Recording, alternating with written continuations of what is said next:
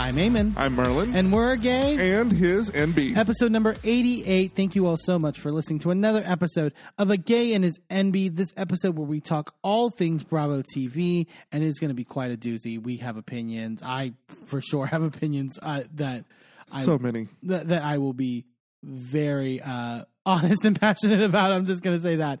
But we'll get to that at a different time. Before we get through the housekeeping notes that we have to get out of the way first. Wherever it is you're listening to us, across any podcast platform out there, Apple Podcasts, Spotify, wherever, go ahead and leave us a rating and a review. That helps us get into the algorithm so that we can find other passionate listeners like yourself. And it also lets us hear back from you, our listeners. We want to, hear what we're doing good, what we're doing bad, and what we can do better in the future.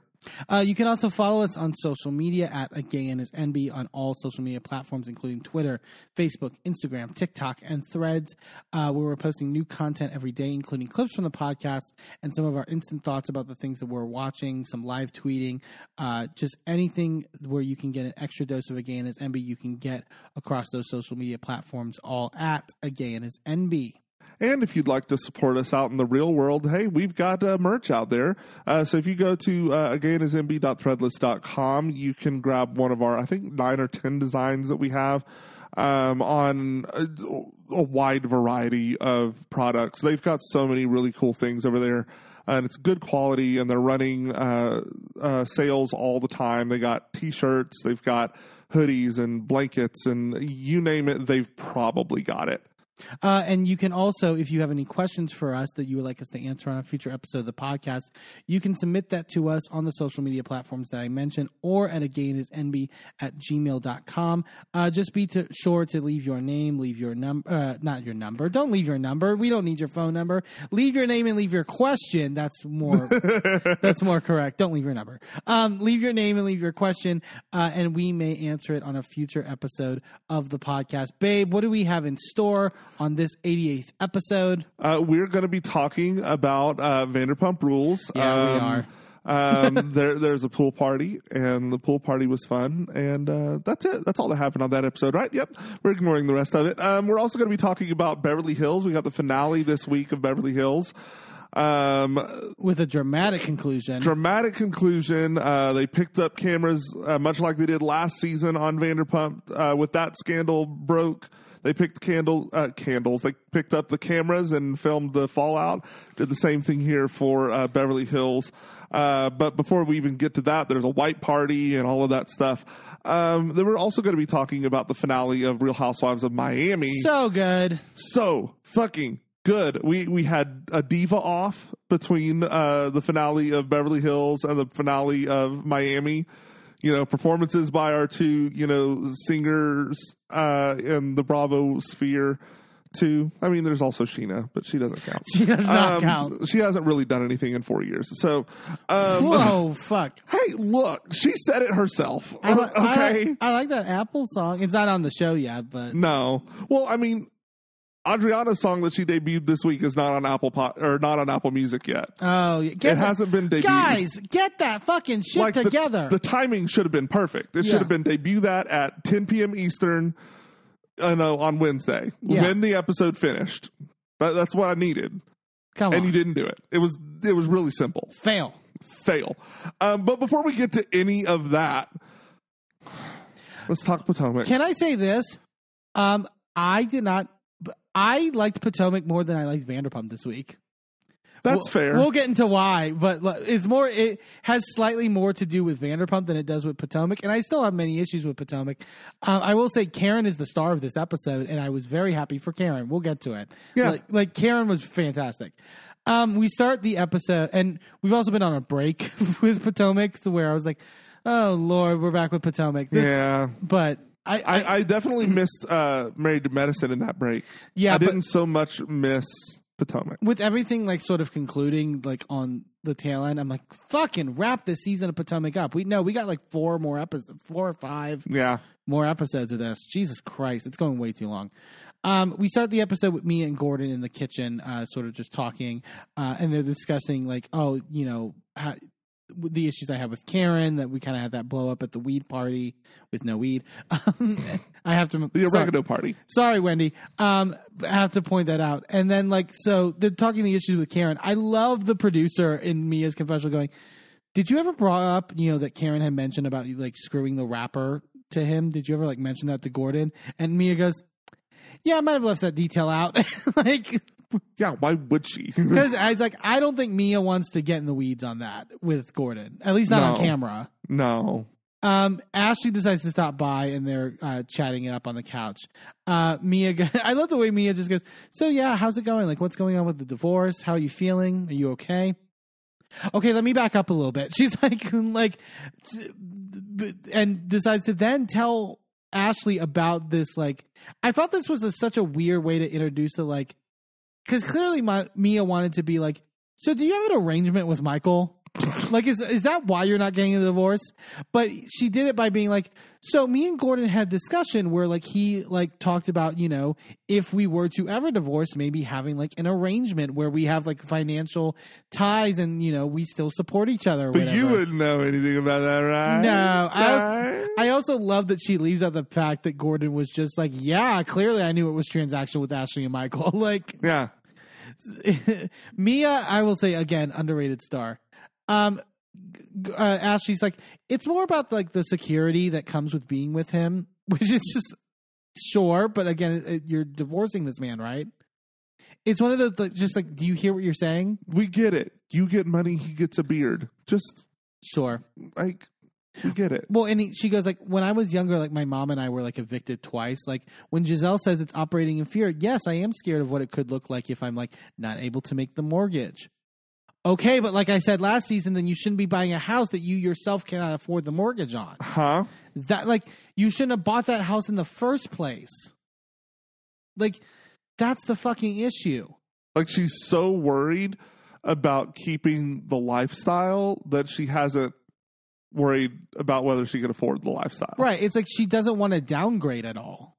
And it's sorry, you might have to downgrade slightly. I mean, it's not going to be that crazy because you got a housewife's check coming in, but you might have to. It's similar. Get an apartment. Yeah, it's similar to the Lisa stuff on Miami, right? With the Lenny thing, where it's just yeah, you might not get the sprawling 3,000 square foot mansion. You might not get that 3,000 square foot mansion. Oh well, yeah, 3,000 is real low ball. Sorry. Can you imagine? I mean, it is for us. That's yeah. That's 3 apartments. Yeah, it's I just think I think it sends a bad message to your children. I'm going to be that harsh about it. So, yeah, I think it sends a really bad message that it's you have to have somebody else to support you. Even when, and it's one thing when you're in a committed relationship and a marriage that you love this person, but it's when you don't, why are you dependent? Yeah. Well, and that's part of the reason that a lot of people are okay, but get your own bag. Yeah. I don't care if you're marrying rich. I don't care. Right. Get your bag. Have it on the side. Be ready to dip if you need to. Yeah. And not be dependent on this fucking divorce check. Yeah. Especially when you're not even going to get one. Well, that's prenup. Yeah. It's are you going to do it till he dies? And even still, when he dies, are you going to get anything from it? I don't think so. Not if they're actually divorced. Yeah, it's crazy. Mia goes, do you think you're ever going to get a divorce? And Ashley goes, yeah, I do. My goal is the end of the year. By the way, we're in 2024 right now. What year? We're almost. This was filmed in 2023, so I'm assuming she means the end of 2023. Well, sure, but that's not what she said. She said the end of the year. What year are you referring to? End of 2050? Yeah, exactly. Because that's what it sounds like. I wasn't lying. Yeah, it's totally that. They all talk about how Robin invited them to a trip to the Dominican Republic, which it's you were didn't we just have the Austin trip? Yeah, we literally just got back from Boston. Awful trip. They're well, there's nothing in between of stuff happening, so might as well. Robin says her confessional, I don't want any forced conversations. We're just here to have a good time. Karen in her confessional goes, don't care about nobody healing. Don't care about us getting closer. You just want to have fun. I bet your ass do after all those signed notes from the hotel. Karen remains dragging Robin for the wine stuff. And I'm here for it. Because, yeah, she deserves to be dragged. Candace in her confessional goes, the Dominican Republic is big enough for me and all my fabulosity and Robin's dry ass. Mm-hmm. It's so fascinating watching Candace post that coffee shop conversation now just be like, she's not my friend anymore, so I can drag her as much as Karen is. Yep. And so, whatever. You know. Bye. Here's the thing. Most of the stuff I think Candace already believed because of how Robin was acting with the wand stuff. So it's like, now there's no hope of getting it back. Fine, I'm going to be fucking honest. Yeah. Good for her. So then we go to NECA going to meet Wendy for lunch to have their discussion. This was, I feel, very 50-50 online in terms of the discussion. I watched it back a second time, and I'm like, I'm Team Wendy in terms of the argument. Like, I saw some people be like, well, she argues like a lawyer and she's clearly just trying to like do lawyerese. I'm like, okay, but she's actually a good lawyer then, because she's really breaking down this argument with NECA in a way that I think like is accurate. Yeah. To me, at least. Like, and maybe I'm just standing. I don't know. I don't think I am, because I feel like I used to be very critical of Wendy. So it's like, I'm not like indebted to this woman, but it's like, I don't know. There's something about NECA that I don't think is being honest. And not just honest in terms of facts, but in terms of her intentions. And I feel like maybe if I'm biased in any way, it's from the fact that I look at her and I see Giselle. Yeah. I see the puppet strings and I see that this was a plan. Well, the issue that I have with NECA is that she takes it 3 steps beyond, right? Yeah. She goes from, well, her mother made this phone call, so therefore she must be aware of it. She knows everything her mother's doing. She's the evil person. She's the one orchestrating all of this. Right. She took that so much further beyond this phone call was made. Yeah. And so assumptions have been made about Wendy that have nothing to do with Wendy. Like, say what you will about her mom. Yeah. If you want to say, hey, this is the vibe that Lebe told me she got from that conversation. So that's all I know, because that's secondhand information. Right. But that is what I was told. And so I'm bringing that to you so that you can address that with your mom. Yeah. That would have been fine. Right. But instead, she walked in and said, you're coming for me. Your mother's an evil witch. And, you're submitting my name to shrines and trying to ruin my life. Yeah, I know this for a fact. I know this for a fact, even though I was not there. I was not 3-wayed on this phone call. Yeah.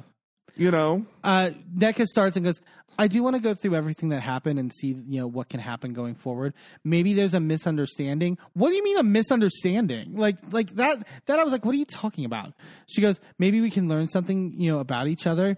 Wendy goes, says their confessional, I came to this meeting because the implication that she is putting out there about my mother is very damaging in our culture.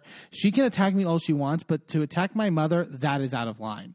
And I agree with that. And I don't understand why, again, if this was your fucking mom, like Wendy, you would be acting just as Wendy is. Yeah. Is my thing. Wendy orders water. And I only noted that because it was definitely the vibe of like Wendy knew. I'm not going to be here long. Yeah.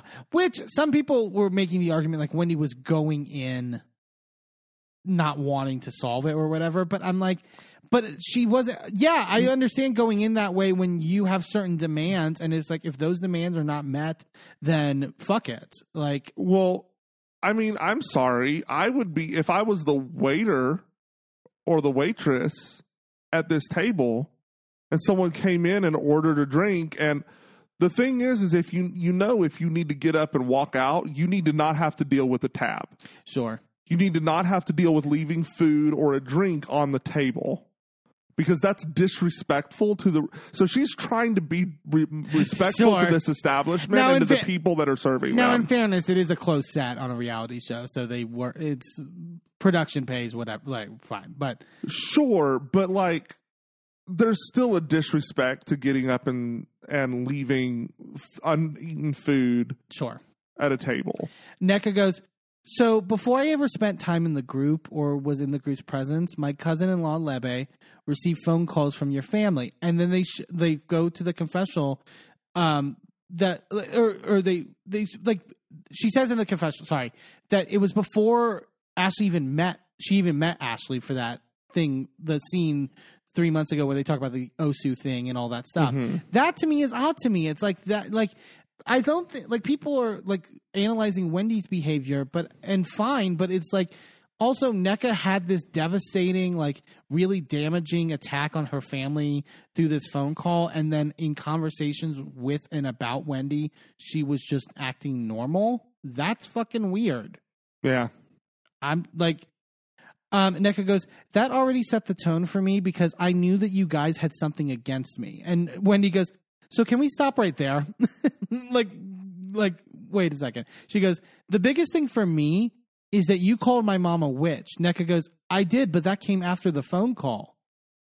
Like, okay. Like, it's frustrating how it's like this phone call that is only, it's not that she was not on, which in the same way I understand, like you're going to believe your sister-in-law in the way that you're going to maybe like that Wendy would believe her mother. But it's like, again, like, why are we operating like this is just like a known? Well, the thing is there's so much of a different interpretation because we've heard both sides, right? We've heard from Lebe. Yeah. What she says this phone call was directly from Lebe. We've heard that. Right. We've also heard from Wendy's mother what this phone call was. Yeah, because those are very different phone calls. Yeah, Wendy says, you have to understand that that's not what I was told. I've spoken to my mother. I've spoken to my sister. Both of them categorically deny the accusation that you're making. Right. So Wendy is saying, look, this is what they said. I was not there. All I can tell you is what they told me. Yeah. And Wendy gets her good here because she goes, you keep on levying these false claims. So how about this? What did I do to you? What is something I did to you? And when NECA goes, Wendy, your family was acting on your behalf. And when he goes, you keep saying my family. She goes, but your mom submitted my name to a shrine. She says this on repeat like 5 times in this conversation, word for word, in a way where it just sounds like you scripted Rehearsed. it. Yeah. Yeah. Well, and again, this is, again, indicative of, number one, you're taking Lebe's word as gospel. Yeah. And number two, you're taking something, even if that's what her mom said, there's no proof that that actually happened. Right. Also, number three, you just said that they were doing it on Wendy's behalf. So it's not about her mom. It's not about the phone call. Yeah. Right? You are directly accusing Wendy of doing this. Right. She goes, it's impacted me. It's impacted my family. Everyone in Nigeria, you know what that means. At one point, Wendy almost looks to production as if to be like, it's really in a sense of just like, I feel like it was a look of like, this is a fucking setup. I know, like they had a fucking meeting to fucking try to take me down. Yeah. And that's what it came off as. And sorry, Wendy goes, you know the impact of calling someone or somebody's family member a witch. And NECA goes, but your mom submitted my name to a shrine. And Wendy literally pauses and goes, okay, she did not. Like, it's like, my problem also was that, like, every time she jabs with she submitted my name to a shrine. She submitted my name to a shrine. Like, it's like, jabbing in a way that it's like you're not having a conversation. You can say that 20 times. We get it. That is what you believe. But then NECA goes, I'm willing to put that aside and move forward. Why? That's the other thing that doesn't make sense. You're willing to put that aside? That's the entire crux. So you said... It's such a damaging thing to Nigerian culture. Not just to me, but in my entire family in Nigeria and here, right? It's damaging to everyone that has ever been connected to me, but I'm willing to put it aside because you know it's bullshit. Yeah. Why, in no realm, if it was that serious of a thing, would you be willing to put it fucking aside here? Case in point, why Wendy is not willing to put aside you calling her mom a witch, because it actually does affect her and her family. Yeah. Wendy goes, so can you not say, I apologize for calling your mom a witch and those allegations are not true? And NECA goes, I can say I apologize for calling your mom the name of a witch, and I apologize for calling you a bitch as well. So she's not copping to the like, which, fine, whatever. Wendy goes, okay, thank you for the apology. NECA goes, Wendy, this has been a disturbing encounter from the very beginning. The phone calls, the crackhead. Wendy goes, you see what you do? And NECA goes, you're not understanding that I've been deeply impacted as well. Wendy goes, and I have, and so have my children. NECA goes, I never came for your kids. Wendy goes, you're Nigerian, you're Igbo. You know what that means. You called their grandmother a witch. When you call their grandmother a witch, in our culture, it reverberates through a whole lineage. NECA then goes, and when you submit somebody's name to a shrine, you're destroying their lineage as well. Wait, so you put it to the side and then you put it back to the front. Right, you can't keep fucking, like, you can't. Like, you can't just say that it was, if anything, you can't just say it was a misunderstanding, right? Right. You can't just at the very least be like, your mom says one thing, my sister-in-law says another thing. They're, like you said, they're diametrically opposite things, so let's put that to the fucking side. Right, because no one recorded this conversation. There is no way to know which one is true. Yeah. Wendy goes, see the difference between you and I'm talking about the fact that you called my mom a witch in my face. I can say tangibly, you did that. You're talking about something that is hearsay and third party. That's the difference. Exactly. And NECA goes, well, Lebe can testify to what she was told about me. It's like, fuck off. I'm just, whatever. Wendy's done, because it's just like you keep doing the jabbing of like the submitting the name to the shrine thing in a way that's just like, ridiculous to like. And she goes, on that note, I'll tell you where I am moving forward and we can coexist. It's clear you don't want peace. And Wendy gets up and goes, no, you don't want peace. NECA says this, and it's just like, fuck off. And then the weirdest thing, so NECA, we then see NECA like talking to I'm assuming a producer, right, who's like right next to them or whatever for the scene. She goes, I wanted to apologize, but she doesn't want the apology I'm giving. And she like, I would argue fake cries, because it doesn't feel like crying. It just feels like you're like putting a raspiness on your voice because you're being so clear with like with the stuff you're saying. She goes, I feel like I'm going to cry, but not because of her. She knows all those things happened. She knows what her family did, but she can't admit to that, because how can you say you're aware of your family tried to bully me? It just felt odd. And again, also with like the producery, like we talk about like the producer bias on the show, to put that scene in, I don't understand why that scene needs to go in there. Yeah, it was gross. This whole thing was nasty to me. Yeah. We then go to Candace and Chris's house for this scene. This scene, again, like, here's the thing I liked about Candace and Chris, and what was kind of like the stuff, like it plays into the Robin stuff with like hiding the wand thing, right? Mm-hmm. It's like, is this scene fucking messy a little bit, and it's like doesn't always show like the perfect side of their marriage, and that they don't always communicate the best?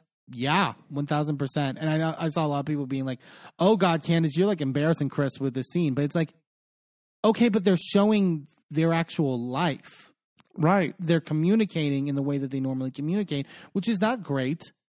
Could be worked on, but they at least understand each other at the end of it. But it's also honest. Yeah. Like, I'd much rather have that. I'd rather that than those fake fucking scenes in the beginning of the season with Robin and Juan that were so clearly fucking fake. Yeah. Sorry. Chris goes, did you go shopping? Because Candace has like a new bag. And Candace goes, this is from 2 weeks ago when my mom was here and I took her to Dior. Chris then goes, so money that you spent that you really didn't need to because it wasn't important, and it's still in the box 2 weeks later. And Candace goes, no, money that I spent because I needed retail therapy because I'm busy and exhausted and haven't had time to open it. Like it's one of those things where it's like a little like pointed, but they're kind of like sort of, it's not joking, don't get me wrong, but it's just sort of like we communicate by being assholes to each other. Yeah. I do think like Well, and Chris goes, well, not to be a nag or anything. And Candace goes, then shut up. Like, I think, like, so they talk about, like, the financial dynamic. Candace talks about how Chris is still working from home, doing his social media, like, cooking stuff, which I do think is a fair point that people point out about, like, okay, but, like, that's not a job. I mean, it is. It is, but I don't think it's bringing him in the money that there are people who have made themselves millionaires off of YouTube. Yeah. So, like, I'm not going to shit on being an influencer. Like, you do what you need to do, and he's doing it in his wheelhouse of cooking. Right. Like, so, fine. Like, he's doing real content. It's not like he's doing those shitty ad placements where you're like just pointing in the corner. I guess. You know, at least he's not doing that shit. But like he's doing real cooking videos. Like I'm cool with that. Yeah. He's frustrated though because it's like I don't work in the restaurant anymore, and that was something that you were upset about because we didn't have enough time together, and now it's basically the opposite where you're constantly busy and I'm working from home, and so we got to figure that shit out. Chris then asked about like what the timeline is to like start like the pregnancy. He says we have these ice cubes, which are embryos. Mm-hmm. We have these ice cubes or whatever. And Candace talks about how she's kind of worried about like the timing of it with the whole stuff with the lump on her breast, where she's like, what if that like exacerbates my hormones in a way that like does whatever. This I understand. Like Chris was like, I understand that. And I resonated with Candace a lot here as somebody who has personally a lot of medical anxiety. Mm-hmm. Like, you know this. Like, I will sometimes spin myself into a tailspin thinking I have cancer. Mm-hmm. Like, constantly. And I really I saw myself in Candace a lot in this scene. Mm-hmm. And Chris doesn't necessarily, like, communicate the best in the sense that like you can't reason with that all the time. Like it's not something that you can just be like, well, because they pull out the note from the doctor. He says there's no signs of cancer. It's it's benign or whatever. And he's like, but that's what it says, Candace. And Candace is like, I want to take it the fuck out. Like I want it out of my body. Yeah. Like, and I don't know. It just resonated a lot with me, and I felt bad for Chris, but I also like. And it depends on the person. Sometimes with anxiety, if you meet it with fact and logic, it can quiet it. But like you said, a lot of times anxiety is irrational, and it's just there's not a lot you can do. You just kind of have to wait it out or like do what she's doing was like remove the issue. Yeah. Chris is like, I tell you all the time there are gray areas. And Candace goes, they're not gray areas with your health, Chris. If you don't take care of it, you're not here. And Chris goes, but if there's nothing to take care of, there's nothing to take care of. And they're kind of like getting intense with each other. But again, like I said, like that's a real thing. Like it's a real like, issue. And so like, I like this scene as a scene, even though I'm like, they need to work on their communication. Yeah.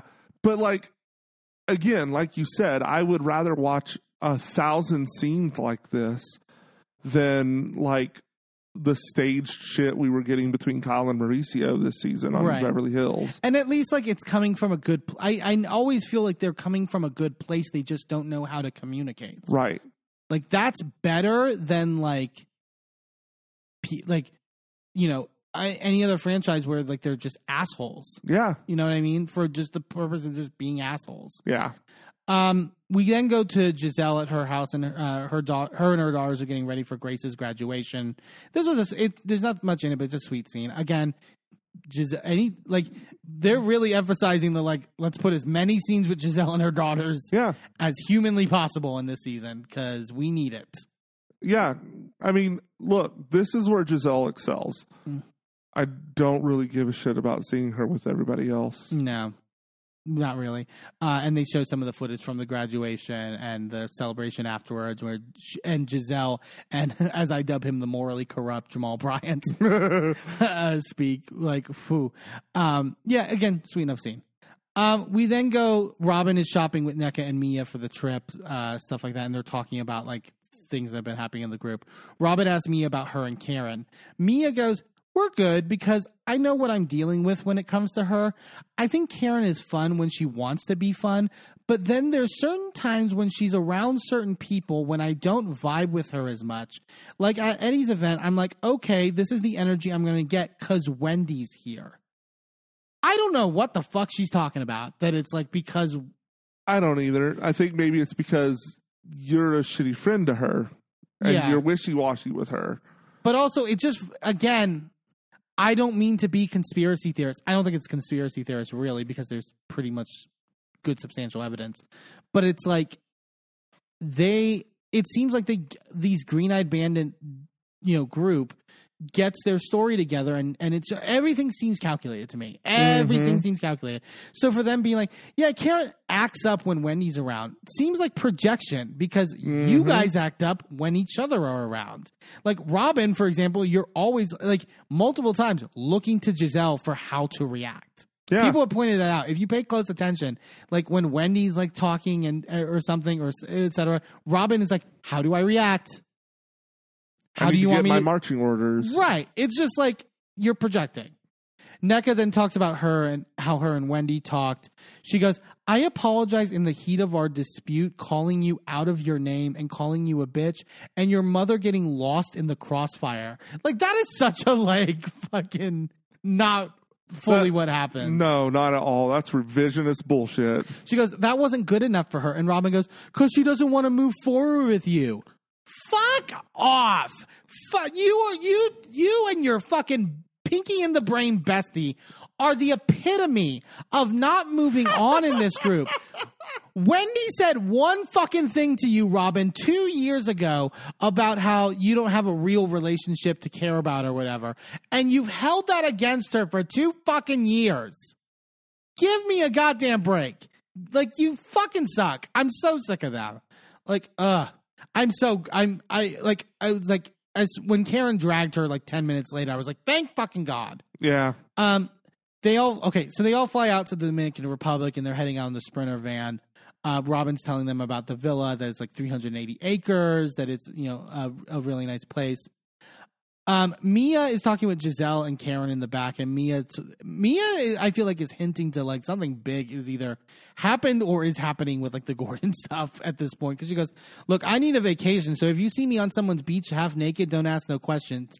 Giselle goes, "I mean, like if you and Gordon are like done, then is that how you're going to start being a hoe?" And Mia goes, "Gordon's not going to live till 110, you guys."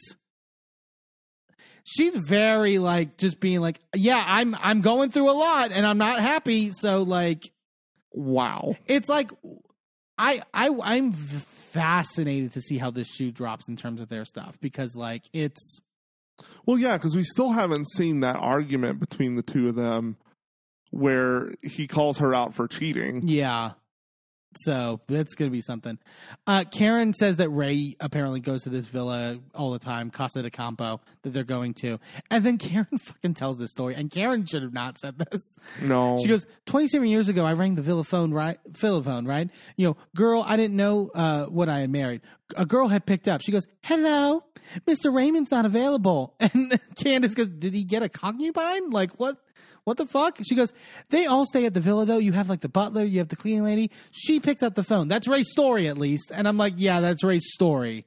The only time I've agreed with Giselle this whole fucking season, she goes, what maid answers the phone?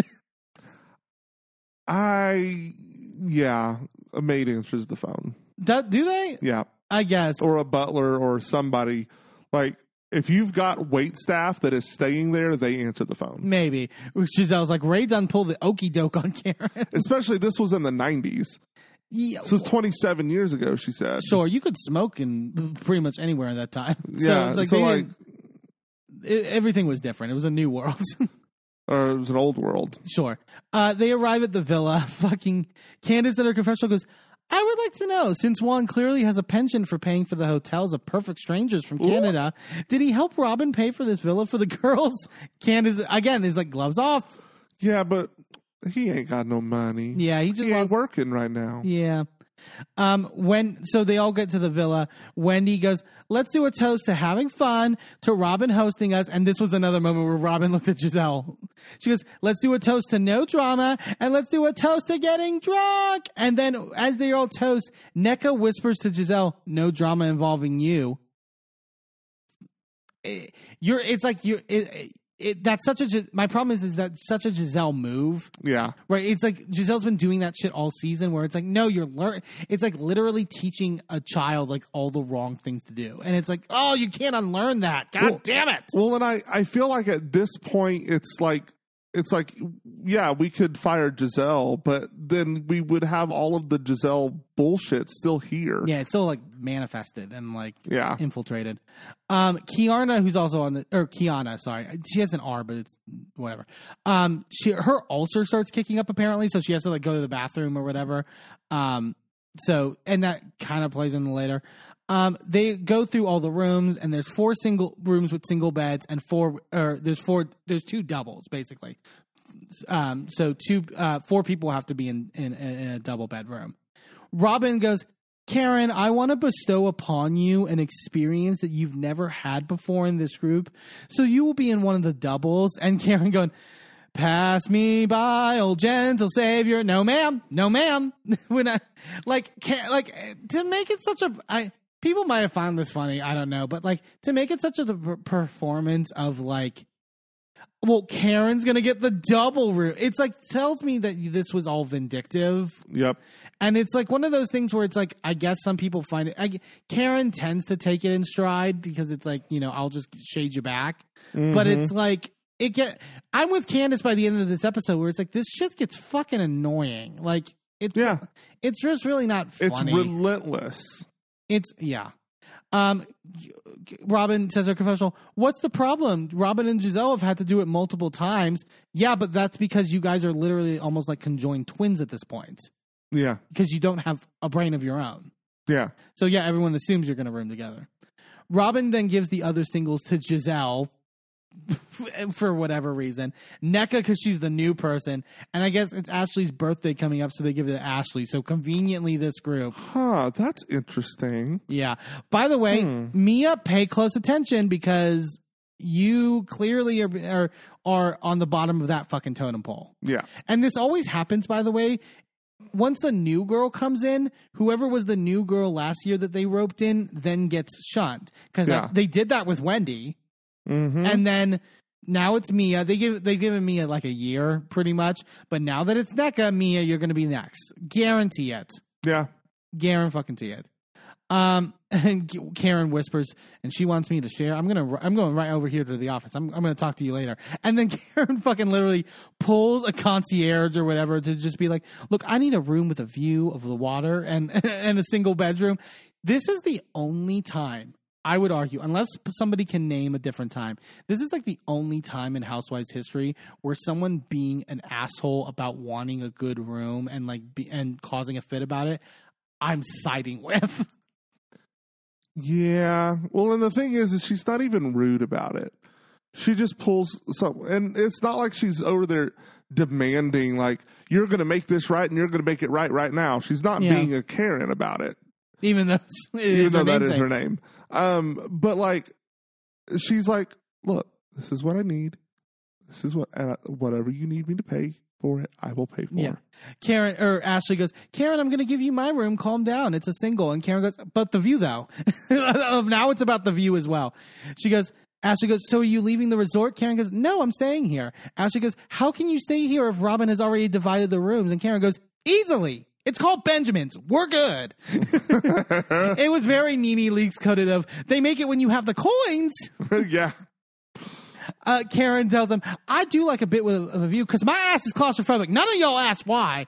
They're like, why would we ask? No, Karen, I love you. That's not why. Right, but it's like the targets are correct. That's the only reason I'm like with Karen. Giselle, her confessional, goes, girl, what do you not want people to see in the middle of the night? When you take your wig off, I know how you look when you take that wig off. Yeah, I get it now. You don't want anybody to see that. Like, okay, fine, whatever. Giselle's humor doesn't even like pierce me anymore. Wendy and Candace are sitting by the pool, and they're like, Ashley, what happened? Robin goes, Ashley offered her room, and then Karen turned her nose up because she was so worried about the view, and Karen walks up and goes, shut up, Robin, with your descriptions of bullshit. This is where we get to Karen being on Robin's ass this whole episode in a fucking phenomenal way. Robin goes, if you just took Ashley's offer, your ass would be right here and then you would have a view. And Karen goes, Robin, just shut up. Robin goes, no, I'm not going to shut up. Karen goes, shut up. I'm not listening to your raggedy ass. And then Robin goes, I can talk all I want. Blah, blah, blah, blah, blah, blah, blah. And Karen goes, blah, blah, blah, fuck you. And walks out. I'll do it. And then again, Robin just goes, blah, blah, blah, blah, blah. It was so annoying. Like, because she's a child. It dies down for a little bit, and then Karen is on the couch with Ashley. Karen goes, I have no room. And Ashley goes, what happened to the room that you were getting from the concierge? And Karen goes, I tried. I'm homeless. I'm homeless in Casa de Campo. She's like, I think she said something like, all the ladies were yelling too much, and so we scared her off, basically. Ashley goes, so you're not willing to stay with Mia, your friend? And Karen goes, do you hear me as backstabbing comments? No, ma'am.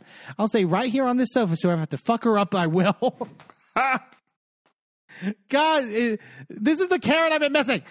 Ashley goes, okay, Karen, this is what I'll say. And Karen goes, you gonna take me in? Yes, you are. And then she puts her hand over her mouth to be like, I'm so excited. Ashley goes, I will stay with Mia. And then Robin off to the side goes, oh, you're so nice. And Karen goes, Robin, get your raggedy ass out of the view, please. Robin goes, you were so funky to her. And Karen goes, no, I ask questions, Robin. See, Robin, you can take a page out of my book. And Robin goes, oh, I don't want no pages out of your book. Karen thanks Ashley. She's like, I'll make it up to you later. And Robin goes, you need to apologize. And Karen goes, you need to get the fuck up out of my face.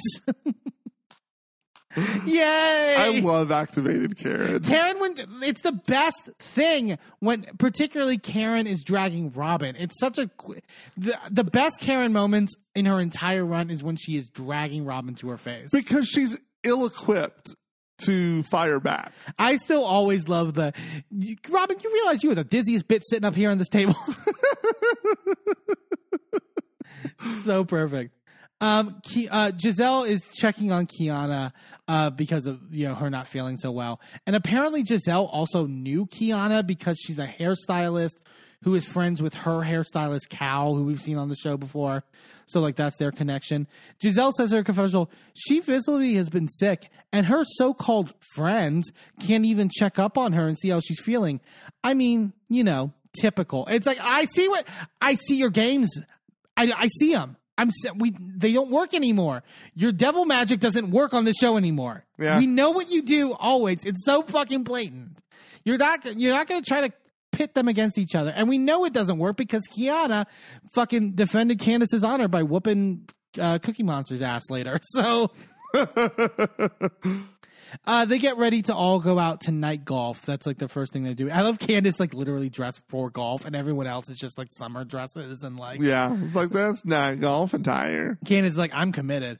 But then Giselle has Robin, Mia, and Ashley together in a room and talks about how she has this plan because Karen had been talking stuff about NECA being in North Potomac and all that stuff, that she's going to crown her the new Grand Dame of Potomac. And she literally printed a sash with the fucking area code, and I'm done. I'm just like, fucking hell. Like, really? It's so dumb. You know how performative it is, by the way? Giselle also keeps calling her NECA. She keeps saying, so with NECA, it's like, you don't even know this girl's name. Don't act like you're friends with her and then like you've like developed this close relationship. You literally don't even know how to pronounce her name. She's just an asset to you. Yeah. Ugh, I hate it. So she gathers everybody out by the pool, and they have a special presentation, and Giselle tells them like all what Karen had said about NECA's house, and Karen goes, oh, you told on me, NECA? That was supposed to be a girl's moment. I said I had never been on that street, and I lived in Potomac for 27 years. That's what I said. Like, which she did. Which honestly is shadier than what I even think she said at the moment about like the North Potomac thing. Like, you know what I mean? Oh, my favorite part was when she was on Watch What Happens Live. Oh, she does have a plot of land which she can govern. Or a strip. A strip of land. It was don't fuck with Karen. But Giselle was like, we're going to crown you, queen of, or grand dame, but whatever. Candace is so visibly over it. And honestly, it was such a mood to me because I was like, thank you for speaking for the audience. At least, maybe not the whole audience, but like definitely those of us with brains. Yeah. And Candace says in her confessional, any opportunity that this sinister imp has to inflict pain on others, she's going to take it. And she just walks off being like, I can't deal with this shit. Like, this is so stupid. Sinister imp is such a great, like, Candace has such a way with words. Oh, yeah. I fucking love Candace. Yeah, and that's where it leaves off. It's like, that was Potomac, like, better, sort of. Karen saved it, but it was just like, again, a lot of stuff that I just don't feel is like living up to what it needs to live up to. Yeah, something's got to give on Potomac. Yeah. We're going to take a quick commercial break, and then when we come back, we're talking the newest episode of Vanderpump Rules. Don't go anywhere.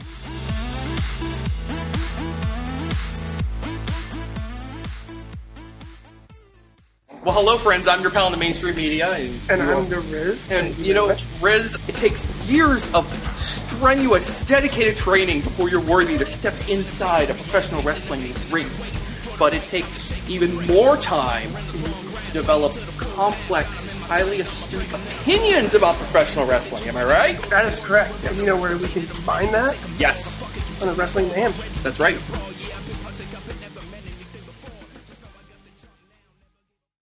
Do you want something new to put on your reading list?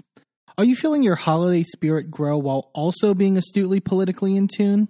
Then you'll want to pick up The Santa Strike, a new book by Shanna Hamaker.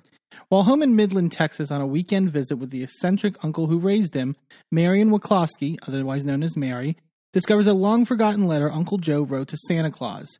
Mary keeps it to share with his girlfriend Lindsay and his best friend Tommy. At first, they consider the letter to be nothing more than a silly lark. What kind of grown man would write a letter to Santa? But soon, Mary and Lindsay find themselves caught in a much larger mystery concerning many, many more letters to Santa, all surrounding the crisis of gun violence in America. You can order The Santa Strike now on Amazon, available both on Kindle and in paperback. Sidekick Media Services. We are your sidekick in business for social media, video production, and more. Find out more at sidekickmediaservices.com.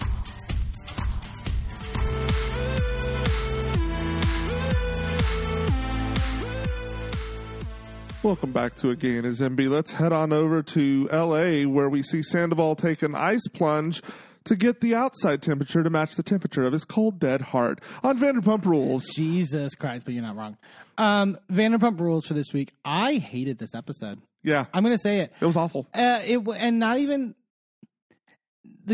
Sandoval wasn't even the worst part about it. And that's also really fucking frustrating. I'm getting really disappointed in Lala and Sheena. Really disappointed. We'll talk about the after show as well, which was also like kind of the sticking point. Yeah. More Lala this episode than Sheena. And like some of this is maybe manipulation on her part that's being inflicted on her part. But like I think my frustration with this episode is that we know they're trying to do a redemption season, right? Right. We know that, like, and part of me is like, we got to get to a point where you guys can film together, and we got to get to a point where, like, we can operate like normal. Fine. I get it. Yeah, the way we get there is we fire this asshole. Or he apologizes and grows as a human being. But I mean, to expect that of a man, how can we? Yeah. But, like, it just really reinforced some really terrible messages, I think, in terms of like how to handle things in life. Yeah. The overarching like message of the episode was just toxic. Yeah. Like I'm with Allie. I think Allie is increasing in my view. Yeah. And is becoming the most level-headed person on this cast, really. Oddly enough, Brock was in the same lane, but I think he quickly will shift. Right. So we'll see. But Allie, I think, is going to stick here in that, no, fuck this guy. Like, if I have to be... And it's not even, like, intensely fuck this guy. Like, right, but it's more of a, he fucked up. He's not really my friend. I'm friends with Ariana. So why would I spend time with him and ruin the friendship I have with Ariana. And then also, I love how she says at one point, I don't want to be around him because I know myself. Yeah. And I know that if he's sitting there crying to my face, I'm going to feel bad. And I don't want to do that. So I'm not going to be around him. And guess what? That's okay. Yeah. Because you don't have to be friends with anybody Yeah. just because they exist. Yeah. We'll get to it. James and Allie are getting set up for the pool party that they're having at their house. It's like their first big sort of like party, obviously with like the new house that they bought. James in his confessional going, not only did I buy all the drinks, the food for the barbecue, I bought the barbecue for this party. I had to buy fucking like 12 towels? Probably spent at least like $2,000 on this party. And then he pauses and goes, shit. Yeah, because you spent $2,000. Like, it's not a $2,000 worthy party. Like, most of that went to getting a barbecue grill, but like, that's something you're not going to spend again. You know, Sure. You'll have that grill for several years. that's fair. So like, it's an investment in future parties. Sure. It's so great, but I also really love the idea of just like, yeah, I'm ready to throw a party. It's like, wait, I have to buy like towels and like fucking like, oh, I don't have these things ready. It's like, to me, I resonated with that. But next time you have a pool party, all you have to buy is food and alcohol. Yeah. Like all the other things you still have. Yeah. We go to Ariana's house, Ariana and Tom's house. But I'm making the point to say Ariana's house. Yes. They go to, and in her room, Katie and Ariana are getting ready. Ariana going, can you believe our Lyft driver last night? And apparently, when they were coming back from See You Next Tuesday, their Lyft driver was the same fucking Lyft driver who picked up Tom and Ariana after Ariana found out about the stuff in the phone. Wild. And she tells the story on Call Her Daddy originally of just be like, yeah, we were like just sort of like, it was like at one point I had to turn over and be like, are you hearing this? And he's like, yeah. Like, it's crazy. Ariana goes, I was like, well, we're not together anymore. He's like, that makes sense. Like, he definitely doesn't know like it's this big thing. And I love Katie going, yeah, like, it's like, have you heard of this thing called Reddit?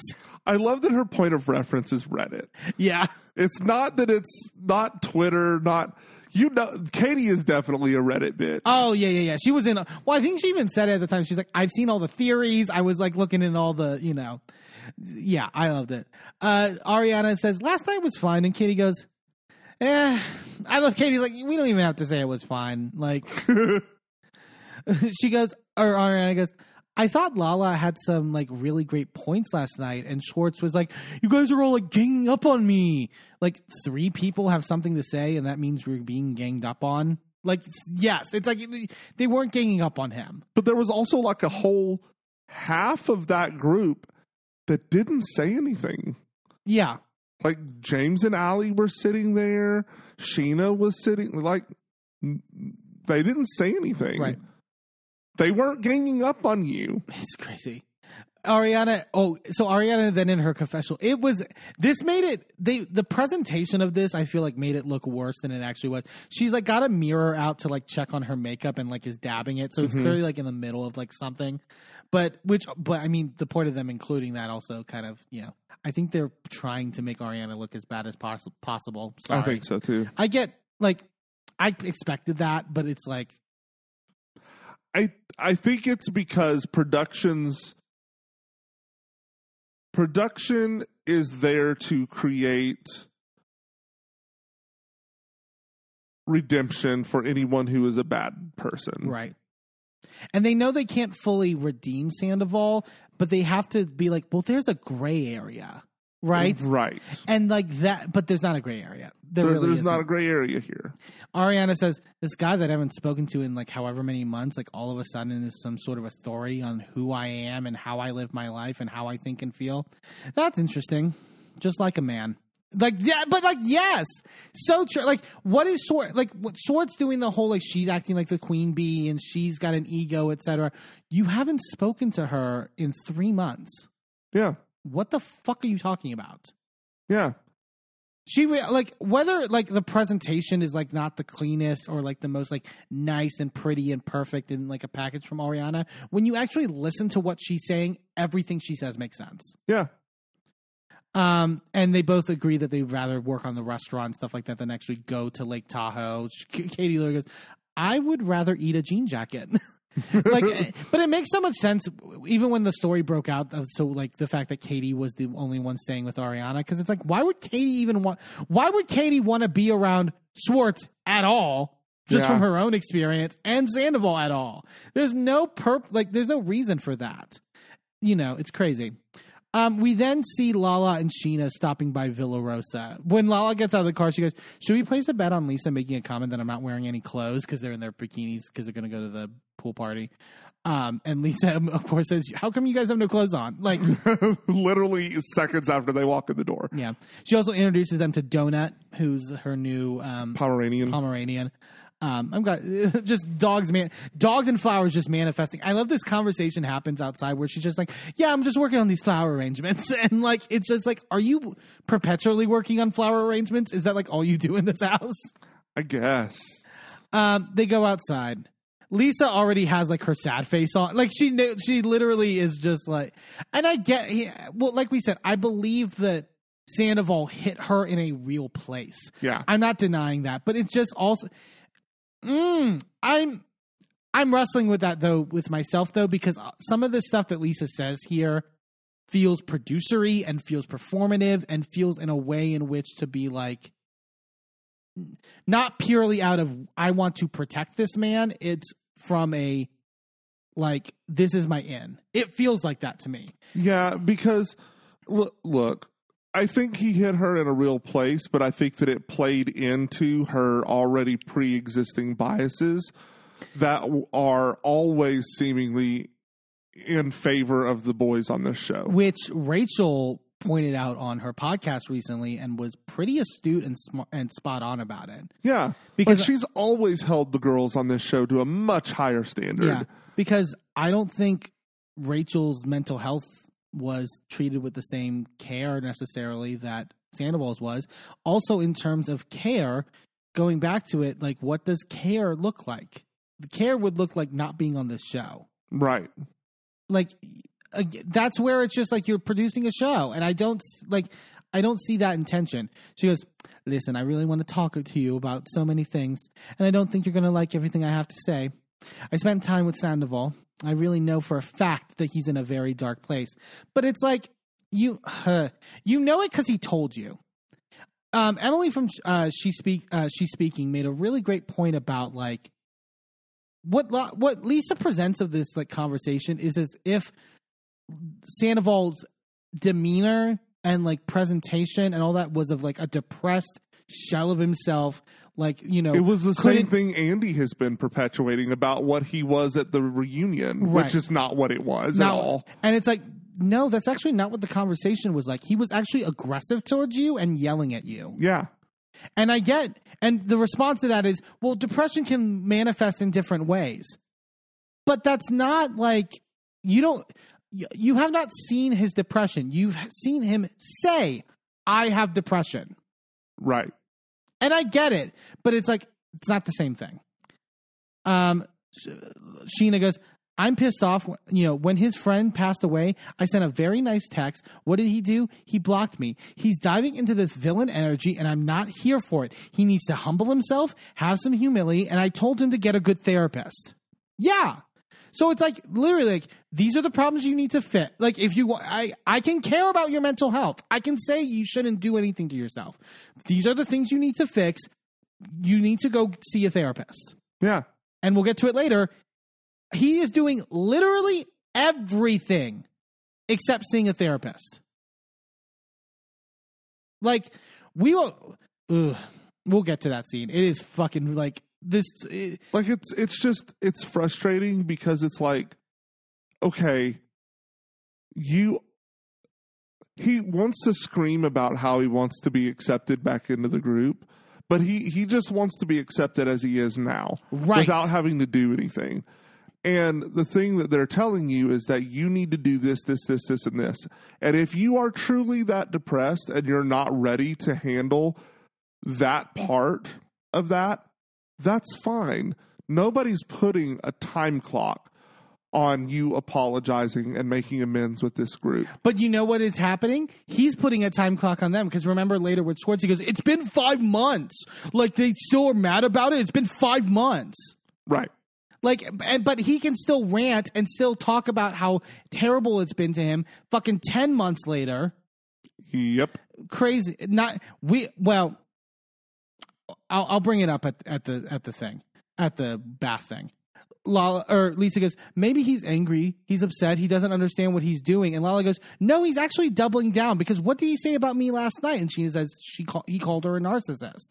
Like, so, like, the idea that he doesn't understand what he's doing is also horseshit. Like, yeah. Lala goes, I've messed up a lot of times, and I feel like I own it all the time. And yes, because the women on this show are expected to own it all the fucking time. She goes, yes, I should have asked more questions with Randall. I'm not stupid. I understand it. And Lisa goes, I haven't held that against you, have I? And she goes, he has. Going out into the press and saying, Lala needs to be real. She doesn't share her life. She was a mistress. Lisa then goes, is that the worst thing he said? What has James said to you? I was so pissed at Lisa for saying that. Basically being like, that's the epitome of saying, the stuff that hurt you, get over it. But the stuff that hurt him, we need to be falling over backwards. Yep. To fix his shit. And Lala didn't even go into the full shit. Lala started on the list of shit that Sandoval has done to her. She didn't include the claim saying, well, she shouldn't have gotten knocked up before being with Randall or whatever. She didn't even mention the fucking IUD comment at the fucking reunion. Yeah. Like, there is so much fucking shit that Lala could rip him to fucking shreds for, and has every right to never speak to him again for. Oh yeah, and we're just absolutely, and we're just gonna be like, get over it. Like, that was the epitome to me of what you were talking about, of like Lisa defending men. And just never having that same respect for the women. Yeah, well, I mean, and it's not even just defending men, but it's also holding women to a higher standard. Like, we had all of that shit that went down with Faith. Right? Jax didn't get fired over that. No. He got fired because he told her at the cast the finale party that season that this was his show. And when the Faith stuff happened, what happened at that reunion? What did Lisa focus on at that reunion? The fact that Faith recorded him. Mm-hmm. And that she was doing it for clout to get on the show. That's exactly what Lisa said. She, as every chance she gets, she sells out the woman as much as possible. Right, but nobody has brought up the fact that Sandoval recorded Raquel against her will. Yeah. Nobody has ever even brought that up, that Raquel did not know she was being recorded on that FaceTime call. Right. But Faith is bad for bringing up her being abused. And we're likely never going to acknowledge it on the show, by the way. I don't trust that they're going to bring that up. Yeah. Because they would have. Yeah, they would have already. Yeah. So, it's the way that they have... I like him a lot, but the way that, they have just dismissed all of the shit about James. Yeah. That's fucking real world shit that needs to come up. Which I have a feel. Well, we'll get to the conversation with him and Lala where I feel like it could, and I hope it does actually. If anybody's going to bring it up, it's Lala, right? And it's hard because it's not. It's almost not for James to bring up, but right. You know what I mean. Lala goes, I can't forgive someone when they can't acknowledge how they hurt me. And Lisa goes, but you have the support, the love. Your life is going swimmingly. His isn't. No, it's fucking not going swimmingly. She's still dealing with a fucking custody battle. She's still dealing with a lot of shit. Again, it's like what we said before with the Ariana stuff. If she's not in a ball crying, she's over it. Right. If she has anything to have tangibly in her life, like a sponsorship or, getting a gig or something like that, then she's over it. Yeah, Lisa seems to forget that there was, at this point in time, they just had that documentary about Randall come out. Yeah. So, she's dealing with a lot of public scrutiny right now outside of this little bubble, right? Because Randall was huge in Hollywood. Right. So, like, she's living in the town where it's an issue. So, like, what is she? Everywhere she goes, she has eyes on her. Right. And Lisa, well, and all the cast has that this season. People have talked about how paparazzi has been a huge issue during filming of this season. Yeah. Because of Scandival. And production has even said to the point that they wish Scandival had not happened because it was so difficult to film this season. Mm-hmm. Like, Lisa does not know what that looks like because Lisa is not really getting that same scrutiny. Yeah. Lisa says in her confessional, I look at Tom Sandoval as a man who is a shadow of his former self. And it's like, that's the part you're losing, is that this isn't a shadow of his former self. This is just the fucking cloak off of him. When we look back at past seasons, we're like, oh, wait, why didn't we see this? Yeah. I don't know if you know this, Lisa, but the shadow of a pile of shit still stinks. Yeah. It's still nasty. Lisa goes, I've seen depression. I know he's depressed. I remember the words to my brother when my brother was depressed. There's only so much one person can take before they break. I don't want to be in a position where we have regret. Fine. Yeah. I get that inclination. But she goes, Tom Sandoval is not the kind of person to say that he's had suicidal thoughts unless he means it. Then Don't agree with him in a fucking facility. Right. That part. Also, don't agree with that fully because he's also lied about Ariana's mental health. Right. Like, and has lied and is going to continue to lie this episode, by the way. Lala goes, I hear what you're saying. I don't want anyone to wear something for the rest of their life because I know what it's like to continue seeing something. I don't want that. And Lisa goes, exactly. Like, she was so happy. It's like, yay, we can fucking have my season back. Like, Lala goes, says in her confessional, this is where Lala frustrated me so much. She goes, in my mind, I looked at him as someone who was like my ex. They don't have feelings. I've been holding on to a lot of anger. I don't trust anybody. It's just not healthy. And she's acting as though, like, maybe not acting, but like maybe she's second guessing herself. But it's like she's thinking that, like, because I look at everyone as if like they're a problem, right? But Sandoval is a problem. Yeah. And later, it happens with Schwartz later. Schwartz also has a problem to a certain extent, and you were accurate in calling them out. You were accurate, Lala. Yeah. You were. Well, and that's part of the whole, like, healing from trauma thing. You don't trust yourself anymore. You don't trust how you view the world. Yeah. You can't trust your own senses. And in a way, you are gaslighting yourself. Right. Into letting things slide because you are so used to being trigger happy. Mm-hmm. And so you have to. She's overcompensating in the opposite direction. Correct. And so it's difficult to find out where that line goes. I know this because I've been through this. She'll get there. Right. She's just still in the after effects of she's overcompensating now. Right. And it's like, Lala, other people are seeing the things that you're seeing, so you're not crazy. Yeah. You know what I mean? Sheena goes, this hasn't been easy for me, especially. Here we go. Fucking here we go. Like, the way Sheena makes everything about her is now getting really fucking frustrating to me. And she did it a lot on the after show, too. Yeah. It's crazy. She goes, he was genuinely one of the best things I ever had in my life. And Lisa goes, but doesn't it make it easier to forgive? I'm sorry. My response was, hell no. That makes it harder. Well, okay, Lisa. You think it's easy if someone has like a 10-year long, extensive long friendship with someone and that person fucks them over, it's easier to forgive? Fine, Lisa. Fine. How about you use your own fucking logic? When are you forgiving Kyle? Yep. It's been what, 5 years? Mm-hmm. And you're still jabbing at each other? Mm-hmm. All because she said that you were a liar about an article? Have you called her since the news broke about her and Mauricio? So don't be like, oh, but because you're friends. That makes it feel manipulative in this part. Yeah. When you're using that whole, like, well, you were friends, so it should be easier, right? Like, what Sandoval did was 100 times worse than what Kyle did to you. And I was on your side on that. Yeah. But it is 100 times worse. So, no, it's not easier. Yeah. And then Sheena goes, is it worth losing Ariana? Which I'm like, oh, great. This is how we're going to make it Ariana's fault. She goes, talk to her about it. Don't be a people pleaser. Just go where your gut tells you. It's not where her gut tells her. It's where you're telling her. And just, and she's like, let's just stop attacking him. None of us are perfect. Nobody's attacking him. Literally no one's attacking him. Not even Ariana is attacking him. By his own admission, Ariana's not attacking him. Right. So, fuck off. Yeah. Fuck off.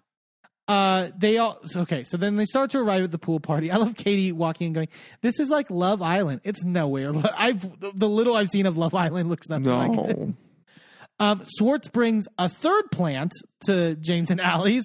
Like, at this point, it's like, come on, dude. Like, I'm glad that Allie called that out, though. She's like, I'm going to need to get a gardener eventually, apparently. So, great. Schwartz says in his confessional, the conversation last night with the girls, didn't go well. They tarred and feathered me. Overdramatic. And then he goes, but I'm Tom Schwartz. I'm not the accessory to the affair. Yes, you fucking are. Like every account, you are the accessory to the affair. You admitted, finally, on Watch What Happens Live, when someone asked about what Rachel's comments, that, you did know the whole fucking time. You tried to claim on Watch What Happens Live, well, I said that the whole time. No, you fucking didn't. You actually fucking didn't. And if we're to believe Raquel, you also had your apartment be the hideout. Yeah. So, yes, you are the accessory. And that's the other frustrating thing is that he's not even fucking, he knows. He knows why Ariana's mad at him. He knows what he did to her. He knows about the bagel truck scene and the scene at the fucking glamping thing. He is fucking aware of all of that and how that hurt Ariana, but he wants to make it seem he's just innocent Tom Schwartz who just happened to be friends with a cheater. So therefore he's being wrapped up in it. No one buys it. We're not fucking stupid. Yeah. Also, can you tell I'm angry? Yeah. Also, let's not ignore the fact that tarring and feathering is like literal torture. Yeah. Like they questioned you in public. This was not a mob hunting you down. Also, tarring and feathering is something else that happened a lot to Jim Crow era black folks in America. Yeah. Well, it was happening a lot in the British colonies, but it happened a lot after slavery was abolished. Yeah. And after this week, I feel like the Toms should probably avoid that topic as much as humanly possible. Yeah. Because we no longer compare yourselves to black folks, right? Because we haven't even talked about Sandoval's New York Times interview. Jesus fucking Christ. Hey, you're not George Floyd. You're not. You're not George Floyd. You can tell that because George Floyd is dead. And before anyone is like, he was talking about the media coverage and how it was overblown. It wasn't. It actually wasn't. CNN ran one headline about it on their website. That was it. I think The View talked about it like 2 or 3 times. Cool. That was it. That was all. George Floyd had massive nationwide protests. Rightly. O.J. Simpson was a fucking, appointment, it's like, stop. There's no excuse for what he said. He needs to stop fucking talking. And Bravo knows that what he said was bullshit because they literally contacted the author and was just like, hey, what the fuck did he say? So, yeah. Speaking of... And they didn't ask Schwartz about it on Watch What Happens Live when he was there the same fucking day it happened. And Schwartz did an interview with Rolling Stone where apparently his publicist said, we will not answer questions about that. Jeez, I didn't even see that. Yeah. Holy shit. Fucking coward. No, Schwartz, if you just explain it like you always do, it'll fix it. So, speaking of Sandoval, we then see him and Billy Lee go do cold plunges at this fucking cryo... Into Me Sea. But they're not fucking no. in this place that is literally a pun name for intimacy. No. They're not going as a couple. As much as Billy Lee wants it to be, we'll get to it. She literally looks at him like I look at a pork chop. She looked at him like Raquel, like Sandoval looked at Raquel last season. Yeah. She's literally been biting her lip, looking him up and down. Sandoval says in a confessional, I realize that I have to be able to handle these emotions in different ways, healthier ways. You know the healthy way? Go to fucking therapy. Yeah. Except instead of doing this performative bullshit that's just to make you look cool. Ain't I so cool? You know, sitting in this water bath. He sits in it and goes... I couldn't tell if they were what the music in the background was supposed to tell me. I couldn't tell if they wanted us to take it seriously because I fucking didn't. It was embarrassing. And my knowledge of cold plunges, is you have to have ice in the water. Yeah, it was just still water. It was just water. Now they do have fancy tubs now that you can like turn it down to like really, really, really cold and it's chilled by the tub itself. Yeah. It's like the opposite of a hot tub. But like, I don't know. I don't know if that's what they had. But it's not even like the normal reaction of seeing people getting into like ice cold water. Like, oh my God. Oh God. He's just going. Well, and the thing is like with his fucking Jeffrey Dahmer eyes. Like he's, or the, like just. Well, the thing is though, is that he, like, you know what it's like getting into cold water. It's that first time you get in the swimming pool in the spring when it's not quite cold or warm enough to get in yet. And it's like the pool water's like 60 degrees or something. You like stick a toe in and you're like, oh God, that's cold. And you kind of ease in a little bit at a time. Yeah. No, he gets in and has absolutely no reaction. There's like 3 seconds of pause. Until he gets in totally and gets set. And then he goes, now I'm going to have a reaction. He goes, it's really intense. like, yeah. Whatever. If you tell us enough. He says in his confessional, it feels especially weird right now because I've never been an outsider with my group of friends. I feel like Andy Dufresne when he first gets to Shawshank. I'm sick of... Oh, so now you're Jewish. Now you're a Jewish person going through the Holocaust. Great. How many more hate crimes can you, a cis straight white man, think that you're going through? Crazy. And I'm sick of this, like, it's really, it's like a Mad Lib with Sandoval at this point. It's like, it's really hard for me. Action movie reference. Like, he does it every time. It's like, shut up. Talk like a human fucking being. I'm so fucking sick of this man. Yeah, and he submerges his head into the water at one point, and Billy's face is like, wow, he's so cool. Well, and she's also like leaning into the frame, so it's like uncomfortably close to him. Yeah. It's like, stop. And then he has the gall in his confessional to say, it's always the people that are closest to you that seem to hurt you the most. That's the point, Yolanda. And he's talking about himself. Yeah. He's the one hurt in what he's saying. But you don't get it with them? You don't get it with them. Cool. Awesome. Fucking great. Like literally the only person who was not directly hit by your bullshit last season were Brock and Allie. Yeah. Everyone else in this group was directly hurt by you. Right. Like, fuck off. Back at the pool party, Lala talks to Allie, and she goes, swimsuits like this make me want to get like a BBL. And Allie goes, oh my God, same. Don't get a BBL. Stop. Like, especially Allie. Allie doesn't need that. No, Allie's body is pretty great. Yeah.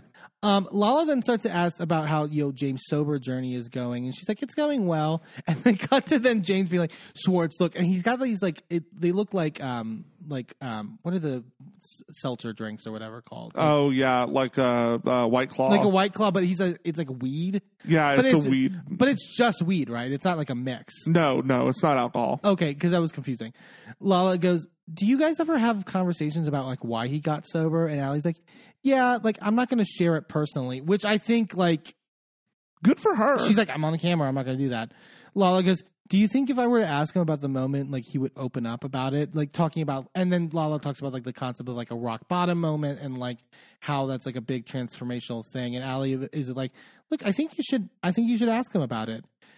So this is where I was saying before, like, is this going to reach a point where maybe we brush up on the like, and James is like, I had really intense anger problems and I treated people terribly, and I, you know what I mean? Like it's a tricky thing because again, it's not really his story to tell. It's anyone he might have victimized in terms of that. Like it's on Kristen, it's on possibly Rachel, all that stuff. But I here's my thing. I think that if he is being sober, if he's getting into therapy, if he's trying to like actually be a better person, I think that a person who has exhibited violent tendencies like that has an ability to redeem themselves, an ability to recover as if any alcohol addict, anything like that. I think it requires honesty about it. Don't get me wrong. Like I think they need to be completely honest about what they did. But that's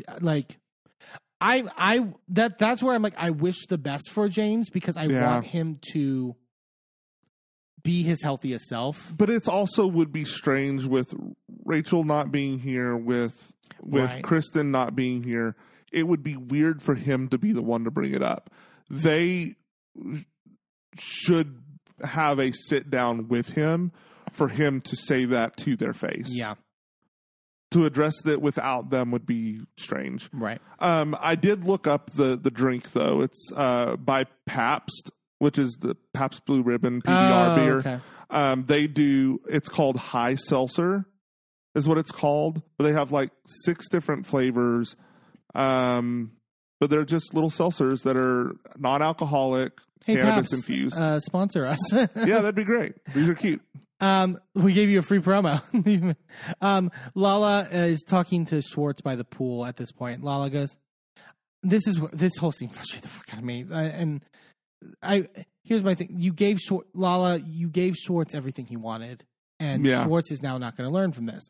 Like my problem is that like, I'm sorry it made Schwartz uncomfortable and it hurt him a little bit, but you need to hurt him a little bit because he has created this pattern with himself where if he just does the puppy dog stuff and people feel sorry for him enough, he doesn't have to apologize for anything. He doesn't have to grow, and then he's welcomed back in, and then the cycle repeats.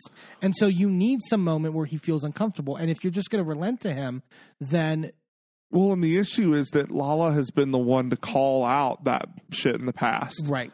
And so by him going after her first, he knows there's no one that's going to be there to say, hey, we need to hold him accountable too. Yeah. She's like, I know I came in pretty heavy last night. And Schwartz goes, it's okay. Lala goes, I'm still learning to not get triggered by my own experience. He goes, that's beautiful. I love this. I'm sure you fucking do. You could just see on his face, like, to me, I'm sorry. You could see on his face, like, I'm in. I can fucking, like, you know. And it's like, whatever about where their friendship maybe is, like, Lala, you're friends with Katie too, and you know what he's done to Katie, and you know, like, how, like, it's not just simply about, like, the Sandoval stuff. He goes, I appreciate you acknowledging that, and I know we all have problems, but there was a moment last night, Ariana looked at me like I was subhuman. She has been, like, exalted to this kind of, like, queen status, and Lala goes, like, put on a pedestal. I'm like, Lala, stop! Stop! Like, also, this conversation wasn't even about Ariana. Why is she in it? It's because he just wanted to. Again, this felt like a redux of the bagel truck scene. Yeah. Whether Lala is willing in it or not, it's like, let me take this time to tell you and the audience why Ariana is a bitch and like how I am the victim. Yeah. Gross. It's fucking gross. And Lala, I'm sorry, Ariana's been good to you at this point. Like, you literally vocalized to her the first episode, like, hey, I feel like, you know, sometimes I don't know whether I'm like good with you or not. And she's like, I'm good with you. I really care about you. I want to, you know, have a friendship with you. I really like you.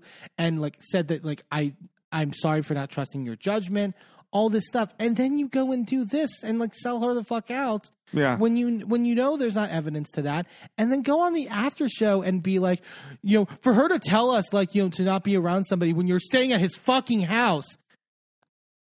Disgusting. I'm sorry, Lala. Like, I think people were right about the fact that there's something underneath where it's like either you're jealous of the sponsorships and or of the like opportunities that Ariana's gotten, or in the best scenario, you're upset that she got treated better than you got treated. Which is fair. You should have been treated better. But then you need to say that. But it has nothing to do with Ariana. Ariana didn't go out and search out these and fucking... if you said that to Ariana and like, hey, I felt like you kind of treated me poorly in a similar situation, like, I guarantee you Ariana would apologize to you. Also, a lot of the shit that Ariana has gotten from this has been about the way that Bravo handled it. Right. Because they didn't handle the scandal with Randall. They didn't handle the scandal with Randall. Jesus Christ. With the same media attention. Yeah. They weren't booking you to go on every show. No, I do think that Lala also went on The View. But I only have to talk about it. But only about but it was during the Ariana stuff. Like it was at the time of Scandival. So it's like it's like, again, it's just like you need to work on that. And it's like the solution to that is to not abandon your principles and then sell Ariana out to these fucking shitty ass fucking men who are going to exploit it. Yeah. He goes like, or because Lala's like put on a pedestal, and Schwartz goes, or like diva energy. It's very much like, no, the diva energy is the story we're going with. Like, but like, what diva energy? I feel like you were about to say that. Yep. She hadn't even gotten Dancing with the Stars yet, right? She hadn't been booked on Broadway. She got a couple fucking sponsorships. She hadn't got her Lifetime movie yet. Yeah. Like, what diva energy? Because all she did was say, hey guys, I really don't want to be friends with people that are in his circle. And it's like, fuck you, you asshole. Like, what the fuck? Like, he goes, I do love Ariana, but I'm not going to fawn for her affection and validation. She doesn't want you to. She wants nothing to fucking do with you, actually. Yeah. Leave her the fuck alone. She'll be perfectly fine with it. You'll be perfectly fine with it. Move the fuck on. Lala goes, actually, I thought you handled yourself well last night. I mean, of course I was triggered when you talked about her ego because I was like, well, you're talking about my ego. Lala, you disappointed me so much this episode. I'm sorry. Yeah. Lala goes, I used to think it was like my superpower that I could call anybody out on their shit, and it's just not healthy. It's not healthy when it's mispointed. It's healthy. It's fully healthy when you are correct. Yeah. Like that message, I just hate that message is being put out to people. That if you see a narcissist, that if you see a fucking terrible person that treats people terribly, you calling it out is like is not healthy to you. That's so fucking terrible to tell people. Yeah. Lala goes, I didn't mean for it to come off as that you should abandon Tom. I think what it is I constantly watch you please everyone around you, and that's how my dad was. And Schwartz goes, you're going to make me cry. So stupid. He's not even listening, like, in terms of that. Lala goes, everything that you're going through with your brother, your dad, I'm sorry I didn't give you grace last year with what you were going through, which, again, is way too nice for him. And then Schwartz goes, I'm sorry in which the manner I retaliated. Which, even then, your apology is like, this was your fault. Yeah.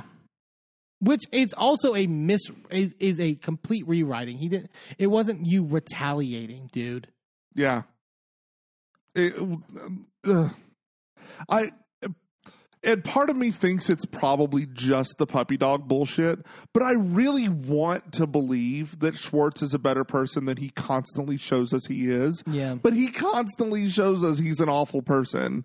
And like, I think Schwartz has more ability to grow, right, than like Sandoval does, but I don't think he wants to, so I don't think it'll ever happen. Yeah, like it's frustrating.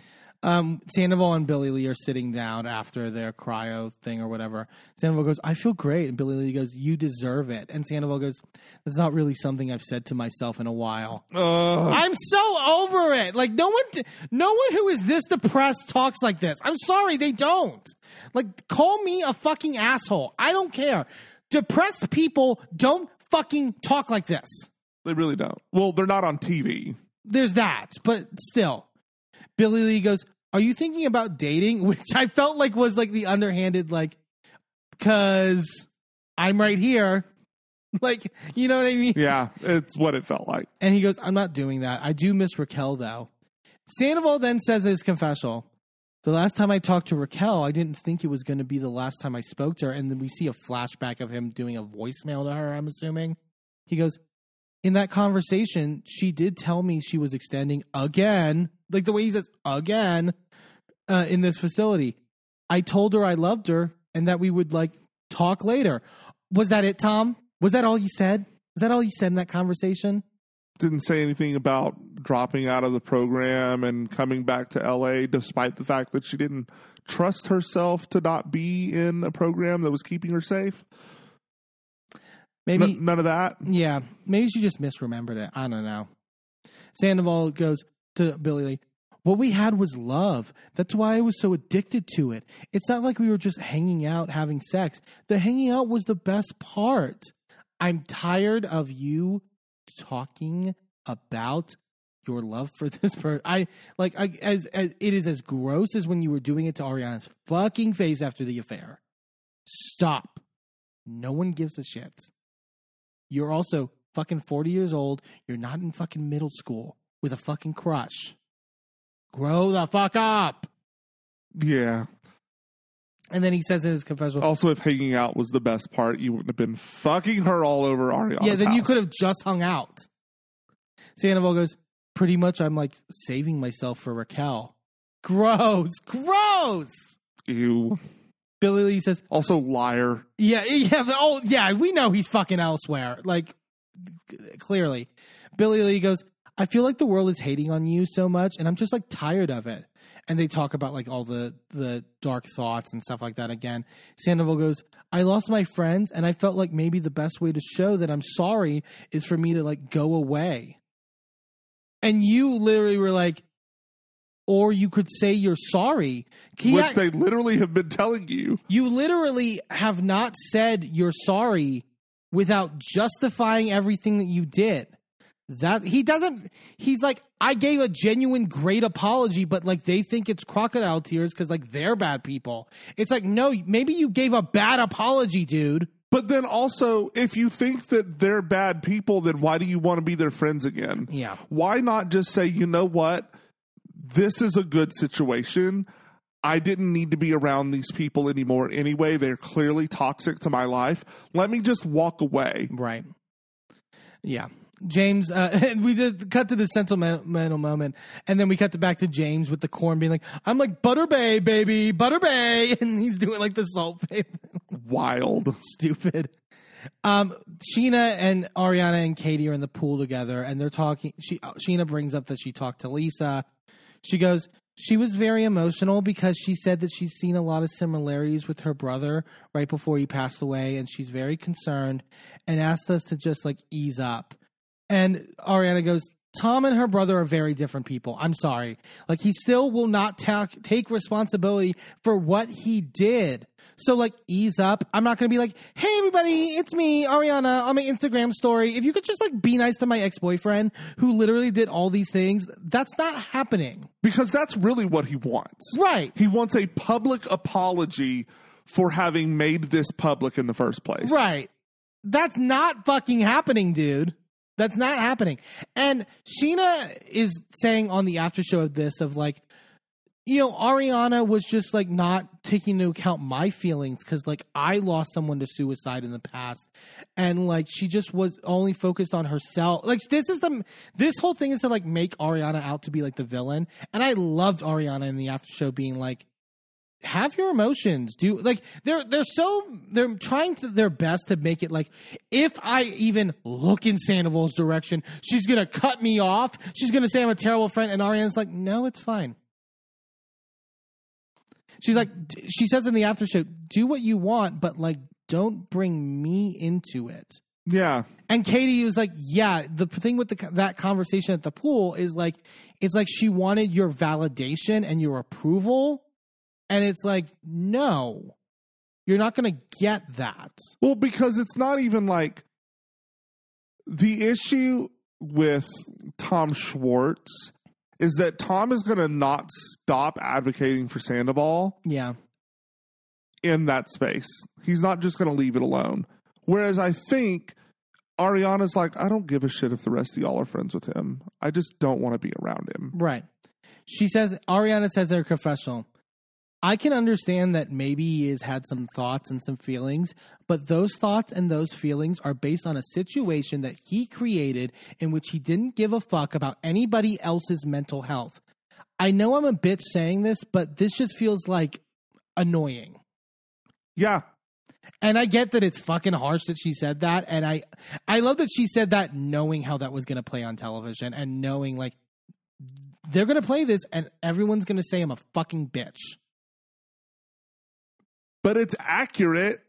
Like, And again, he didn't care about Ariana's mental health when he lied about it or when he fucking cheated on Rachel and then used the mental health as an reminder. He used Ariana's mental health as an excuse for why he didn't break up with her. Right. And tell her about the Rachel stuff. Yeah. And that was supposed to make Ariana the bad guy and him the good guy. Like, I think I said it last week. He didn't care about Rachel's mental health of having to deal with all of this in the middle of this friend group and be friends with Ariana and all of that. He didn't care about Schwartz's mental health of being put in this awkward situation to hide all of their bullshit. Yeah. He didn't care about Katie's mental health, how all of this distraction between Schwartz and Raquel was going to hit Katie. Like all of these different people that he didn't give a flying fuck about. But now all of them are supposed to care about his mental health? Yeah. Fuck him. Sheena goes, he was such an amazing friend to me. And No. And Ariana goes, it wasn't genuine. As soon as he's getting invited to parties again, he'll be like, great, that's what I wanted. This is a scary fucking person that I don't trust any word that comes out of his mouth because it's constantly changing and it all feels like manipulation. I do wish that she was a little less hard here. I think everything that she said was correct. I wish that she had said it with a different tone, maybe. And I don't want to like tone police her. No, I that's know what not you're like saying. that's not like my intention. Yeah. But it's just like I think if she had maybe with Sheena been like, look, I get that, but this is somebody who manipulates like we breathe air. Right. And she's also saying like he also manipulated you. And you know that, like him being like, you're not my fucking friend, the rant from the night of. Ariana says in the after show, it's like, you vocalized to me, Sheena, that like, this is somebody that was so terrible to you and triggering to you and stuff like that. So I'm also looking out for you. I'm not saying it from like my selfish point of view of like, how dare you be with my fucking ex? Right. It's like, I'm also worried about you as a friend. Yeah. I'm looking out for him manipulating you again. Yeah, but that's what fucking makes me so angry about this whole thing, which is that like Ariana is looking out for Lala and Sheena, and and keeping their thought processes in front of mine, and Lala and Sheena aren't. I'm sorry, the way they were acting on that after show, I thought was fucking crazy, and it's just it's a repeat now. Now I would argue you're re-triggering Ariana because she had to deal with this with Sandoval, where Ariana said it. It's been fucking terrible realizing it was all fucking fake. Yeah. Everything was fake. Yeah. Well, so now how is she going to feel about you guys? I will say it's frustrating coming from Lala specifically, like Sheena, whatever. She flips back and forth on every issue. Yeah. But like Lala, it's frustrating until you remember the fact that she has said several times that at the end of the day, she's going to do what's best for the show. Right. And I think that's what she's doing here. Yeah. It's just, I don't know. We see James visiting Lala at her house. They start to talk and Lala's like, what made you want to get sober? You don't have to tell me. And he goes, there's not really much to tell, Lala. I mean, obviously when Tom and Raquel stuff happened, like emotions were flowing. And he goes, Ali and I were fighting a lot. And then she went and stayed at her friend's house. I came home and like the cats were gone. And so like apparently some like big fight happened. And like for like 2 days, like she was at a friend's house or et cetera. And he kind of woke up in that moment and basically told her like, I will quit drinking. It's different in the Rachel stuff in where it wasn't like an ultimatum. Allie presented to him. It was like, I'm going to do this because I have realized this is the issue. Right. So, and he says, I was willing to get her back and said that I'm not going to drink anymore and that this is basically the deal. And tells Lala, and Lala's like, is this like a forever thing or is this like he's like, no, it's a forever thing. And James says, I don't want to be an alcoholic, 40-year-old that loses everything, which is such a jab at Sandoval.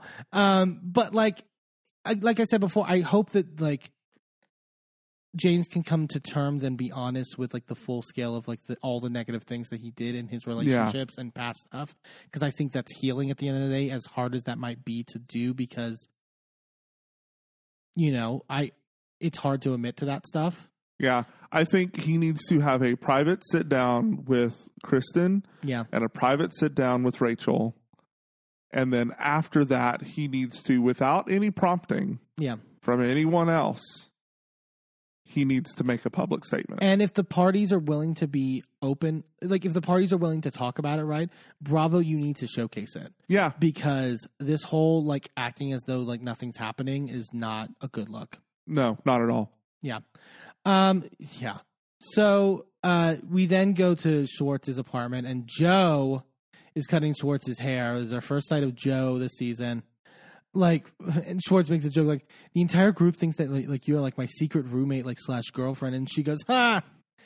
And then he goes on to explain it in the confessional, in which he goes, yeah, she was my secret roommate and girlfriend. He goes, I just want to clear things up. Joe was never living with me. Was she staying with me sporadically? Yes. She's not my girlfriend. She never was. We had, like, a whirlwind romance. We're, like, buds now. That didn't clear up literally anything. Because you contradicted yourself in that entire paragraph. So what I get is that she didn't sign a lease, but she stayed there a lot. Right. And y'all didn't make any commitments, but you were fucking. Yeah. It's basically live-in girlfriend, but technically not. But what does he mean by, like, everyone thinks that whatever? It's like, you said at the reunion you were friends with benefits. Yeah. How are people not supposed to, like, take from that? Yeah. Sandoval then arrives. He's like, is this your pubes? Sweet. Fucking, like, again, grow up. This man. Grow up. And fucking, of course, Joe thinks it's hilarious. I agree with Katie. Joe is creepy. I'm sorry. She just has that vibe. Yeah. Schwartz is invites him to Tahoe and tells him about the plan for the trip. He goes, I feel like it'll be a good, like, neutral ground. You can, have some one-on-ones with people.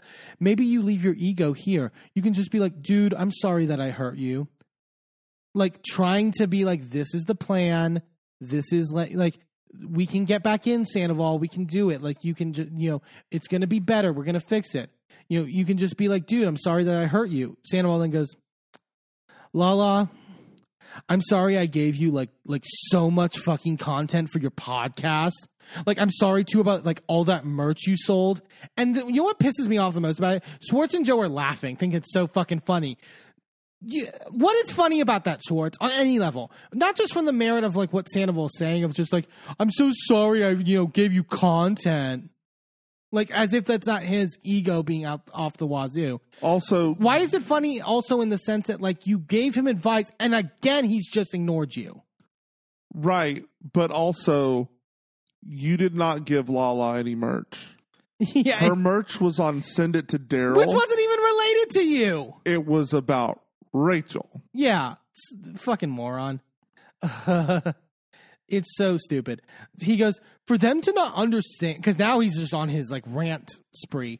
He goes, for them to not understand what they did was so fucked up. Lala and Sheena showed the entire nation how to treat us. They followed their lead. That is not true. Just because we agreed with them does not mean that we followed their lead. Like, I personally heard the news and said, oh, wow, fuck Sandoval. Yeah. Like, I hadn't heard from Lala or Sheena or anybody. I really just saw the news and said, oh, yeah, that guy's a piece of shit. Not to mention that people were already getting done with you the season prior. Yeah. Because of how you were telling Katie, like, I brought money in your household and all that fucking shit. And also the season prior to that when you were such a fucking dick to Stassi trying to do her book release party at Tom Tom. Right. Like you are constantly a piece of shit. You have constantly showcased that on this show. But it can't be that anyone thinks Sandoval is an asshole, right? It has to be because Lala told them to say he's an asshole. Right. Crazy. Cuckoo fucking banana pants. Schwartz goes, Tom, this energy is not going to serve you well. You got to put the guard down a little bit. I'm not saying you need people to walk all over you and abuse you. And Schwartz being like, that's my job. Like, fucking, because I'm getting walked all over for this fucking conversation. Yeah. Schwartz is like, something like cosmically changed with Lala. Like, she's fully self-aware. And Joe goes, oh, that's great. Finally. Shut up. Who the fuck are you? Have you talked to Lala once? Like, literally, who are you? Like, go home. You don't know shit, Joe. Anyways, it's so stupid. So Sheena and Brock are with Summer Moon and Tori because they're getting ready to go out on a double date with James and Allie, and they're leaving Summer Moon to be babysat. Brock and Tori are playing like doctor with Summer Moon before they go, and Tori going, do you do Ozempic shots? And Brock's like, don't joke about that. Maybe don't say that in front of my daughter. Full Sasha Velour, don't joke about that. Yeah, I was like, oh, okay. But Sheena, this is like a big moment obviously for Sheena. She talked about it in the past, but Sheena also brought her sister Courtney to the house because she's just like, trust issues, just being sure, maybe 2 people would be better. Yeah, whatever works. Sheena and Brock go out with James and Allie, and they're talking about like the conversation with Lisa and how, Lisa told them about Sandoval's thoughts and stuff like that. Sheena goes, I just don't want him to do something and for it to be too late. Brock then goes, I mean, it's not fair for it to be put on you because it puts you against the wall. And Allie goes, we're humans. We're going to feel bad for him. And that's why I'm nervous about going to Tahoe because I'll fall for that. I was shocked that Brock was like, yeah, I don't like what Lisa did there. Yeah, because weren't the early reports that Brock was the first person to soften to him? Yeah. In Tahoe? Yeah, and Brock typically is almost never correct on issues, too. Yeah. So it's like, wow. Good on you, I guess, for at least the short period. But Schwartz confirms to Sheena and texts Sheena that Sandoval is coming. So they're like preparing for that. James is just like, I mean, he's Schwartz's friend. So if something happens, but like whatever. And Brock says, look, there was right and there was wrong. We're not picking sides. What you did was wrong, and he needs to acknowledge that. None of us are choosing Team Ariana, which is so accurate. Like, what spirit of like logic decided to possess Brock in this moment? Suddenly he's going to start like paying his child support back from that one. I guess. Yeah. But like, yeah, it's like, dude, we're not Team Ariana. We're Team what is right. Like, yeah, that's like, what are you talking about? Crazy. So we then see James stopping by Vanderpump Dogs because Lisa had like FaceTime and being like, can you stop by for a little bit and just have a chat for like 10 minutes? Rumor is that this is fake and done after the Tahoe show. Okay, we'll get to it because James walks in and Lisa's like, so I got something for you. And fucking Graham comes down the stairs. It's a very, as much as it might be staged, it's a very sweet moment. I cried at James crying over seeing Graham again. Yeah, it was because they had a real like special connection. You could tell in previous seasons. Yeah, and I was really, really worried that Graham was going to be going off with Raquel after last season. And Lisa tells him about how she got a call that he was in a shelter and because of biting stuff and stuff like that. Here's my also thing with Rachel, like, I'm more Team Rachel than not nowadays, but like her talking about like the Graham stuff and being like, well, he bit, et cetera, and like we tried to rehome him and then whatever, and then we had to take him to a shelter. I didn't take him to a kill shelter like Lisa's like portraying. It's like, okay, but like when you take a dog like that to a shelter who has had multiple biting issues, their only option is to euthanize him. Yeah. So it is a kill shelter. Yeah. Like what, like, I think like even if you believe, because Rachel's also said that James was very aggressive with Graham and like, that's why he's acted out and bit and did all that stuff. that might be true, but to me, the default, if you can't take care of Graham, is to give it to James. I feel. But also, like, biting with dogs is almost always an emotional trauma issue. Right. Usually from a home that is very, very unsafe. Yeah. So, like, yeah, I get why maybe Graham had some biting issues. Sure. I mean, like, I think there's something there, but I think, yeah, it's hard to tell. Like, but to your point, like, some people were thinking that this actual scene at Vanderpump Dogs was like done after the fact, because the original reports was that Lisa brought Graham to Lake Tahoe. right. And now it's like they did it beforehand. We know Graham is in Lake Tahoe because James took photos and stuff like that. And that's how, like, the news got out. Rachel says that she kind of felt like the Graham stuff was to, like, bait her to come back onto the show, like showing the photos of, like, them in Tahoe and, like, all that stuff. It's possible, but I also don't know if that is just Rachel reading into things. I think it's probably her reading into things. I don't know. I don't see, if she wouldn't have come back onto the show for any other reason, I don't see why she would then come back for the dog That's that she put into a shelter. Yeah, that's fair. Yeah, but again, whatever about it, like, I thought it was a real sentimental moment and really sweet and still very nice. You got me, show. You got me. It was at least a nice end to this fucking. I hated this episode. I'm sorry. Just from a moral standpoint, I hated the fucking episode.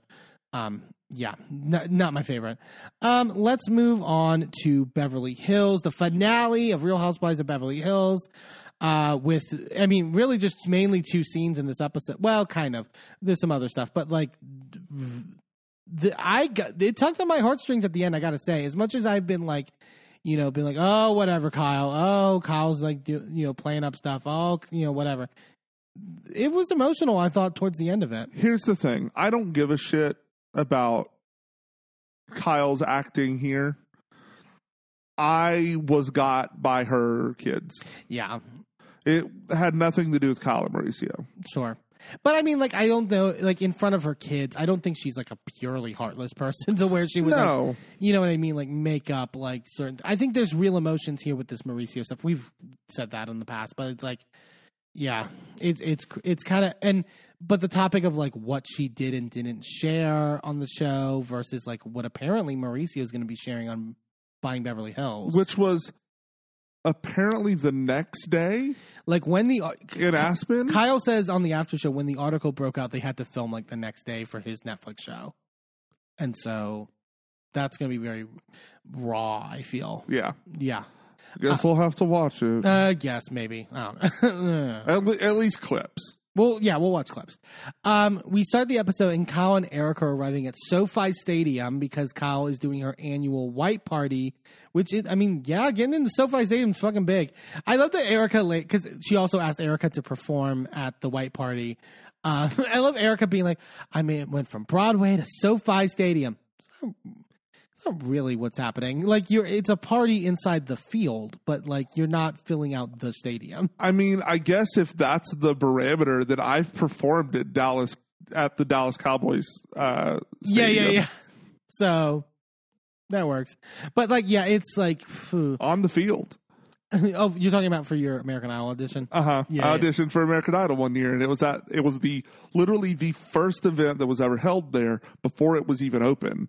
Yeah. And so, yeah, I guess I've performed there. It's the same, well, not the same setup, right? There wasn't a sound system and whatnot. I was singing literally in front of a judge. But like, yeah. So, fuck off. Yeah. Kyle says in a confessional, the white party is nostalgic for us because this has always been about our family, which made it very odd what happens later at the actual party, where I was like, you're contradicting yourself with some of your actions. I'm just saying. Or maybe you're not. But then, okay, so then they meet with like the people at the stadium and like the party organizers, including Kevin Lee. She. Like that. This was look. If you need to put on a fucking fabulous party, you call Kevin Lee. But Kyle knew what she was doing getting Kevin Lee. We'll talk. I mean, we mentioned with like the Lisa Vanderpump stuff. Like, this is all a bit of a dig. Kyle tells him like, can we add like White Party like 2023? And Kevin's like, of course, Kyle 2023. And she goes, oh my god. He wants to put like Kyle on like the front face of everything, and it's like. This is where I actually used to always get annoyed by Kevin Lee because he would just like not listen. Just be like, no, this. And it's like, it turned out well. Yes. But it's like, also listen to your clients. Yeah. Well, part of me also makes me think, okay, did she pull him aside beforehand and go, I'm going to protest to this. Oh, right. But you do it anyway. Yeah. I could see that as well. Kyle, I don't think would be that mad in real life in terms of this. Do I think LVP did that too? Sure. Oh, for sure. Probably. Like they're talking about like the cheerleaders entrance at one point, and Kevin goes, they're going to be here just for you. Like when you're walking out, they're going to cheer you. And Kyle goes, no wonder you do Lisa Vanderpump's parties. And then she goes, oh no, it would never let me do that for me. Please. No, please. I want to be humble. Stop. Okay, where do I start? Like she does like. How many digs to Lisa Vanderpump are in this episode? Like 5, right? A good bit. And it's like, you were theorizing, like, because there's all this discussion, like, whether Kyle's coming back on the show, right? Like, because it seems not. Like, she seems to be hinting all season, I don't know what my life's going to look like in the future. And sure, you could say that that's her wistfully thinking about, what's going to happen once her and Mauricio are actually divorced. Yeah. But, like, part of me thinks she's talking about leaving the show. And it's like, okay, so you decided to spend your entire last episode getting as many public digs into LVP as you could. Last chance I can get. Exactly. You don't get any more chance after this. This is it. Yeah. We then go to Sutton with her daughter, Porter, as they're going jewelry shopping. And Sutton's wanting to sort of like use this as a moment to like show Porter how evolving like her life is. She's like, in my previous life, asking permission was not fun. Christian bought all of my jewelry. This is like freedom. I can do what I want, and there's no guilt behind it. And it was one of those things where it's like, because I love Sutton, I love the message behind it, and I'm like, oh, that's really sweet, and I love this scene. But then I'm like, I'm gonna prove that you can do anything you want in life by buying jewelry. By buying you $46,000 earrings that look like something you could get from Claire's. Right. And not only that, at one point she gets offered a $9 million ring, which is $8 million too many. Which is 8,900,000 and like everything but like $10. She goes, Brett, my business manager, would kill me if I got these. But Porter chooses out like these nice earrings for her. They're like you said, 46,000. They're pretty earrings. The earrings that I'm talking about are the ones that she bought for Porter. Oh, there's also the earrings that she ends up wearing to the white party that are like $68,000. Oh, that's right. Yeah. You're right about that. It's like, holy shit, woman, you dropped $120,000 here. Yeah. And can do it. Is that math? No, that's not math. I math wrong. It's like 100,000. 110? Yeah, 110, something like that. Something like that. Math is fun. Sutton says in her confessional, I think all of my children kind of saw me sink, and I really want all of them, especially Porter, see me thriving, and not see me being a cliche of a wealthy woman sitting around planning galas in a muumuu with bonbons. Porter, we don't do that. We go to work. And it's like, but also I love that life too. Like I will take that life. But also you earn that life too. I think that's also the thing. It's like you earn the right to sort of like be in bomb. If it doesn't fulfill you, I agree. Right. Don't do that. But if you get your life by hanging out in muumuus and watching TV and eating bonbons, bitch, do it. Yeah. Sutton's tearing up to Porter talking about this, and Porter tells her, like, I'm really happy that you're happy. And she goes, keep your independence, fall in love, have babies, never lose that person, and don't let that hard worker in you go. And Porter goes, I won't. And Sutton goes, then you can buy me jewels. And Porter goes, I'd love to. And Sutton goes, yeah, you better. wild. I like, oh man. I think Sutton's had a great fucking season. And Oh, yeah. It's so great to see like these elements of her life that are like, you know, not always in front of us. Yeah, it's just, I think Sutton's really displaying what she could be Mm-hmm. in the future if Kyle does end up not coming back. Yeah, I agree. Speaking of Kyle, she arrives at the party at SoFi. It was a $400,000 budget party, and even just the setup was $50,000. They have real palm trees that they painted white. Like, it's like crazy. But her part, I mean, the white party is like she does go all out and sort of like, you know. When your entire party is white. Uh-huh. Oh, you were saying this, yeah. I think wearing white looks silly. I would much rather wear like a jewel. Everybody wear jewel tones. Right. But everything at the party is white. Yeah, some contrast or something Give like me some contrast. Or if you want everyone to wear white, make everything at the party black. Yeah. Denise at least tried with that pink jacket. Like, no. the fact that it was a pink jacket as well. Look, pink is the whites of the reds. That's the funniest thing you've said for some reason. Pink is the whites of the. It's like put that on a fucking like mural or something. But also, didn't they wear jeans?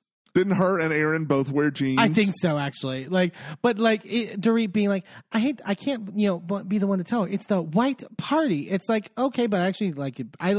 I agree. I like a little pop of color here and there. I get that it's not the theme, but whatever. Kyle's freaking out about the floor that just says Kyle on it. And she's like, can we get rid of that? And he's like, no, it's impossible.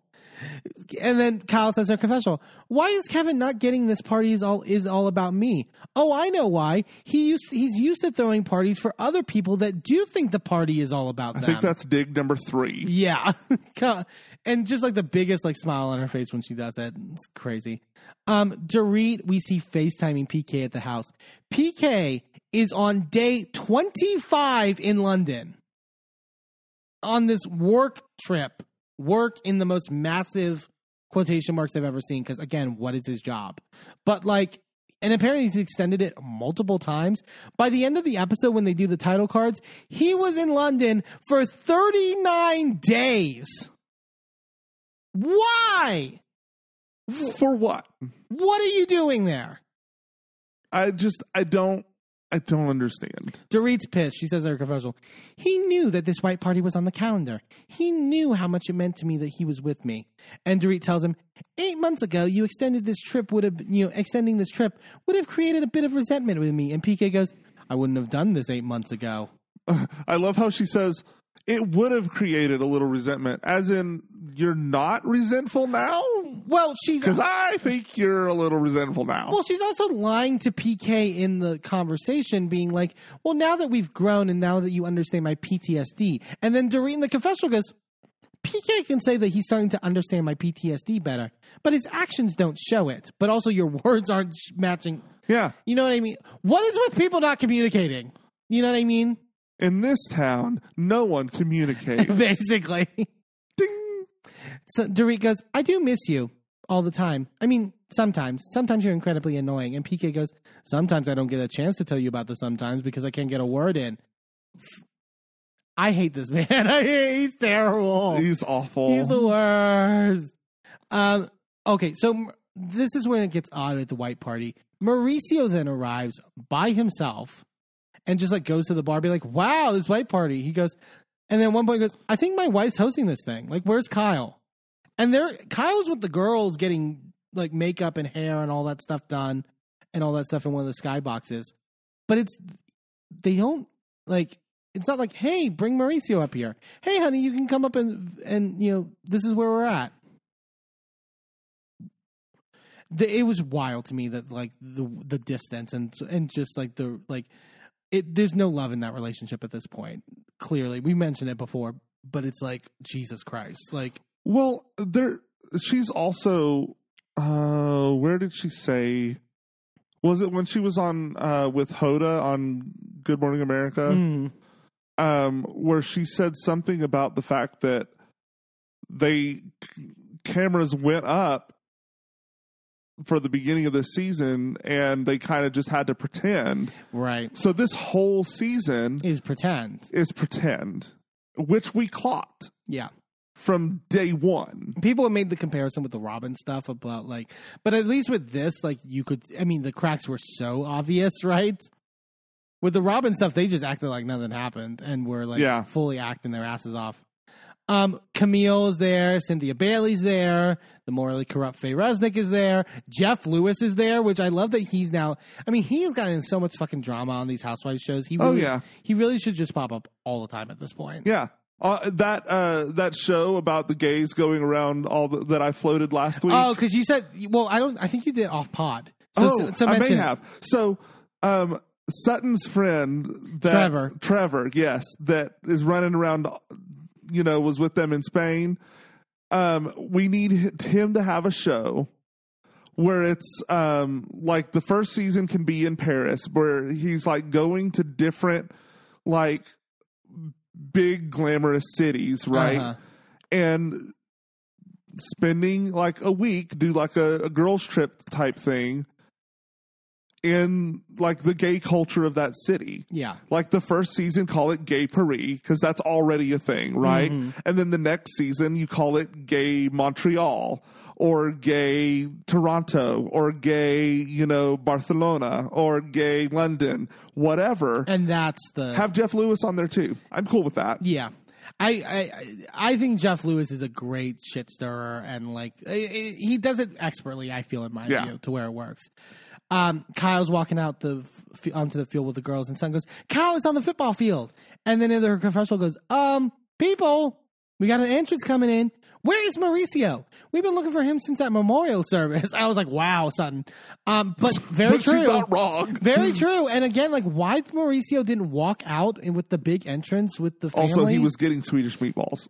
Yeah, and was just eating. And a producer has to be like, "Your wife's coming out right now." And he goes like, "Right now?" Literally, the fact that they broke the fourth wall to show that disconnect was wild to me. Mm-hmm.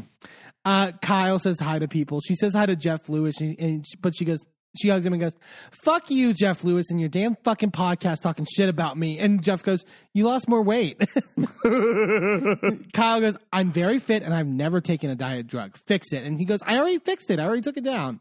Like, yeah, he was just like, "Yeah, she's clearly on Ozempic." Like, and he's like, "I don't know why she's mad about it." Basically, crazy. Oh my God. So I hate this like rich people trend of, they have those disco ball head dancers. They're like the giant, like, who is that for? Right. But it's not even just the head. These bitches had full dresses. Yeah. That were, and it was like a fever dream. I was so like thrown off by those. Wild.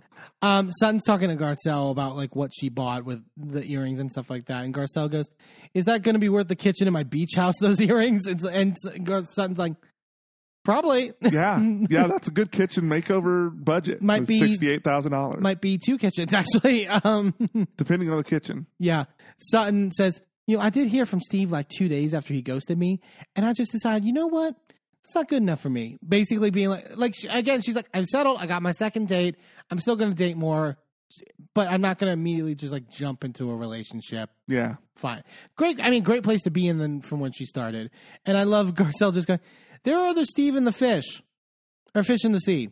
I don't know. What the fuck? Like, she was drunk. I'm sorry. She was already like. Steve and the fish is great though. Sutton tells the confessional, "What I really want to date right now is my business. That's what I'm in love with," which is like, cool, awesome, Kyle goes up to Mauricio, goes, "Hi, how's it going?" She goes, "Santiago said he asked you, how are you doing this in SoFi Stadium? And you said, I don't know, maybe in the parking lot?" And Mo goes, "No, like I had no idea." And like, Kyle's like really offended by this. Why? Clearly that's a joke. Kyle says in the confessional, "The white party really is a sentimental party to me, and him thinking it was going to be in the parking lot really shows Mo's not listening." He didn't really think it was going to be in the fucking parking lot. Yeah, and they show a flashback to them talking about it in the kitchen and stuff like that, and it's like, I guess it was pretty, like, I would read that as, yeah, it's going to be in the stadium. I would have read that as I don't know. I'm throwing something out there because I'm not involved in the planning of it, and I'm just going to say something silly that's clearly not it. Right. That's what that was. Yeah. You didn't think it was in the parking lot. Jesus Christ. Denise, it's like, is Erica talking to Sutton? Goes, is Erica performing? What is she performing? And Sutton goes, she's performing some of Cher's biggest hits, which it's such a niche joke that I love. But also, apparently, Denise was. Garcelle said earlier when she was getting makeup done that Denise was like, the Vegas residency came up, and Garcelle was like, "Oh, you can do," or Denise was like, "Oh, you can do that," and Garcelle was like, "Do what?" And she's like, "Lip syncing." And it's like, oh, Denise is like, which is weird because we heard from Crystal's friend from Taco Night that had started all of that. Bill Burr's wife. Yeah. Yes. Oh, yeah. Say it. She was on the Golden Crappies for Watch What Crappens. Yes, that's where this was. And she was like, after that big blow up and Denise was getting up to leave, Denise and Erica went back into the kitchen and made up and were fine. And hugged. And then Denise left. But I don't know if that was just Denise being weird or like what? Like, I mean, I kind of feel like Denise understands that's the scene. Yeah. She's been an actress for so long and has been in the industry for so long. So get like, yeah, it's reality television, but like that was the scene. The scene's over. Love you. Bye. Like, gonna be a bitch to you in about 2 weeks. Yeah, I guess maybe that's it. But like, you didn't even make that dig on camera. What? Well, she does actually. Well, she doesn't mic. Maybe not on camera. Oh, okay. Because yeah. So Erica's getting ready for the performance. She's praying with the dancers and Mikey. Erica, I found it troubling. Erica says to them, "The only happiness I really have in my life is on stage, and you are the people that make me happy." I was like, "That's your only happiness? Like, that shouldn't be your only happiness." I mean, really? I'm not surprised by that. I'm not surprised. I mean, I'm not surprised by it when I think about it, but I'm like, that's sad.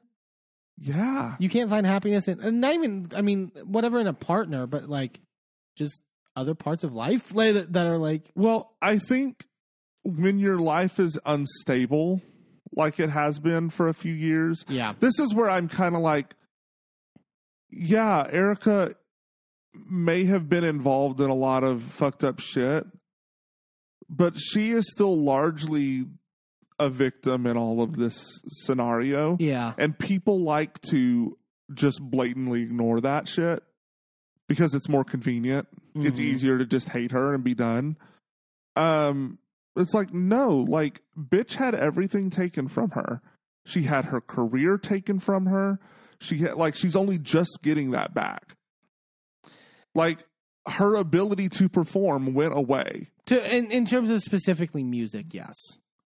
Right. I think for like her career being taken away from her, people would argue like, well, she's a television star as well, and she has that. But sure, it's not her passion. Right. I get that part. Yeah, I agree that it should be talked about. Like, it shouldn't be dismissed. Yeah, it's just when it comes up in the conversation, so to speak. We haven't watched Housewife and the Hustler. I did hear some stuff about it with like specifically the meeting with the victims, where I don't know if Erica should bring it up to them that she is also a victim. No, and that, like, know your audience. Yeah, but like, yeah, like she clearly is someone who has been hurt by Tom. Right. Kyle introduces Erica onto the stage, and Denise, mic'd up, goes, "Erica lip syncing, come watch." Thank God the cameras are way over there. I know I'm a bitch about it, but Jesus Christ. Yeah, it was fun. I thought it looked good. Like Erica performed pretty well and was more limber than I've seen in like. And for videos. Isn't she like almost 50 or 50? Yeah, she's up there. So like, bitch, that's impressive. She fucking stretched her leg further than I can. Yeah. I'll give her that. Kyle like cries and afterwards and tells Erica how proud she is, and they all celebrate. This is where we get like the big title cards of everything, of everyone's story. We find out Dorit and Kyle haven't spoken since December, and that's going to be fascinating with the reunion with that trailer coming out where she tried to silence me. Like, yeah, I'm fascinated in that. Garcelle is, talking about her. Garcelle in one part of the scene, though, was dancing with Cynthia Bailey. And you were pinpointed like, oh my God, Cynthia's wearing slides to fucking dance. But like they're rhinestones, so like work, bitch. But like still, slides. Well, I mean, safe footwear. Sutton literally trips at one point. Yeah. She goes, excuse me, I didn't see the stage right there. Avi, why did you push me like that? And Avi's like, oh, yeah, we're fine. And then they all take a group photo together, and it's all the like celebrating music, and then it just big record scratch, and then says 1 month later, and it's like silent. There's no underlying music, and like Anna Marie's playing with her kids in the pool, like Dorit's doing stuff, and Garcelle's like packing for something, and then something goes ding on her phone, and she pulls out and goes, "Oh my God." That part was so staged. Well, clearly the producer is like, okay, pull out your phone, and I want you to. But like, duh. Like, they weren't just like, nobody is believing that the cameras were just around. Yeah. And just happened to be there. They only really air a couple of months, but the cameras are there full time. Right. I think that's what people used to believe about reality TV like decades ago, by the way. Like, it was like the cameras are just constantly existing. But I'm still fine with them giving me that set dressing, right? Yeah. Like, it was a good, I want to see them, like, at least going through the, oh shit. Because you don't really get that reaction if you're just coming together to hear about it later. It's a context giving thing. Right. And then we see the breaking news that has come up on July 23rd that from People Magazine that Kyle and Mauricio have separated after 27 years. And we just see everyone's sort of reactions to it. Rob going, it's in People? Rob Minkoff was a shady bitch. Yeah. Dorit is FaceTiming PK and goes, Kyle never gave any indication that they were separating. And PK goes, it's pretty fucked up. Like, I guess offended by it. But I mean, I will say if they were so close and they didn't know about this stuff, I can understand being like, what the fuck? You didn't like. Yeah. Anna Marie's telling Marcellus, did the People Magazine exclusive come from Kyle as a way to get ahead of what everyone else is saying about her? So now there's all this discussion. Clearly, yes. Well, I think, I will say when Kyle mentions about how they saw the article while they were with the family in Aspen, and like literally it was being pinged on their phones, and it was like they were like Kyle was like, oh my God, they can't see, and like they were all seeing it, and it was just like depressing, and they were crying about it. It gives some credence to the idea that Kyle didn't do it, but I do find it suspicious because when you think back, you have to think back to the timeline of when this stuff was happening. This People Magazine headline came out within like days of like rumors on Reddit and other places of them being like, hey, like if you look at like Kyle's Instagram, like there's like she doesn't post any photos of Mauricio anymore, and like not even on his birthday or anything like that. And then there's like all these photos with Morgan, and like the Morgan theories were emerging, and then within days this article comes out. Yeah. And she has also been adamant that they didn't tell anybody. Yeah. So if no one knew, it has to be you or him. Yeah. And I don't put it past Kyle to leak this and then immediately deny it, because what that does is that keeps anyone else from publishing it. Because if I remember correctly, and people correct me if I'm wrong, the People headline comes out, right? Mm-hmm. Then in like a day-ish or whatever, Kyle and Mauricio release a joint statement basically debunking it, saying that they're not separating. Right. That they're in this, it was that they're not separating, but they've had issues, or they've had a rough year or something is how they phrased it. Right. And then they do another statement where it's like, yes, we are separating. And like, so it is the like, why do that middle statement? You know what I mean? I think because they knew it was going to get out. And so they decided to put it out before anyone else put it out. Yeah. And then immediately debunk it so that no one else could write articles about it and be taken seriously. And you could question it, right? Right. Question what's real. And then that way they could put a pause on it and put their actual statement out when they were ready. Yeah.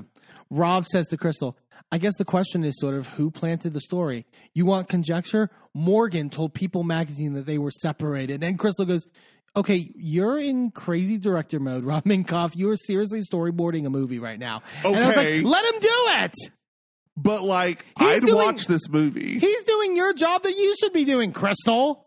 I'd watch this movie. Yeah. Sorry.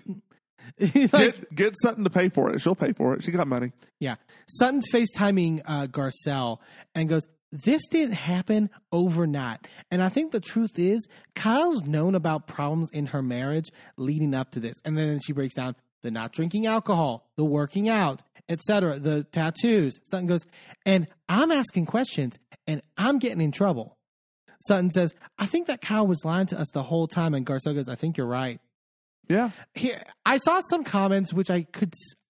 Which we now know is true. Yes, but I can see some. I saw some comments being like, even from people I like being like, I kind of didn't like that. Not this is me. This is the people. I kind of didn't like that Sutton and Garcelle were like detective moding this when the news broke and weren't like sad at all. It just seemed like they were focused on like figuring out the mystery.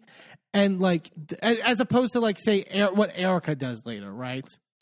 And I'm like, to those people, have you ever watched Housewives? I get. Is this your first day? Sure. Like, I mean, people would argue like this is a moment where it's like you put stuff to a side because it's so big or whatever. no. I see how it. Here's my thing. I see how it looks that way, but when Sutton makes the comment of like, and I'm asking questions and I'm being called out for it and being yelled at. I think it's a hurt of like I think Sutton and Garcelle feel hurt of like you were telling the two of us that we were crazy and that we were crossing lines and that we were reading into things that weren't there and that we were terrible people for doing it, right? Right. And now we realize there was actually stuff there. Which I get the inclination to do that, but then once everything comes out, you owe those people an apology. Right. That's my thing. Like, I get doing that in the moment, but you have to apologize for it. yeah. Kyle won't. I guarantee you she's not going to own up to that. Yeah. We go to Kyle and Mauricio's house. Kyle's talking about like finding out in Aspen, like I mentioned.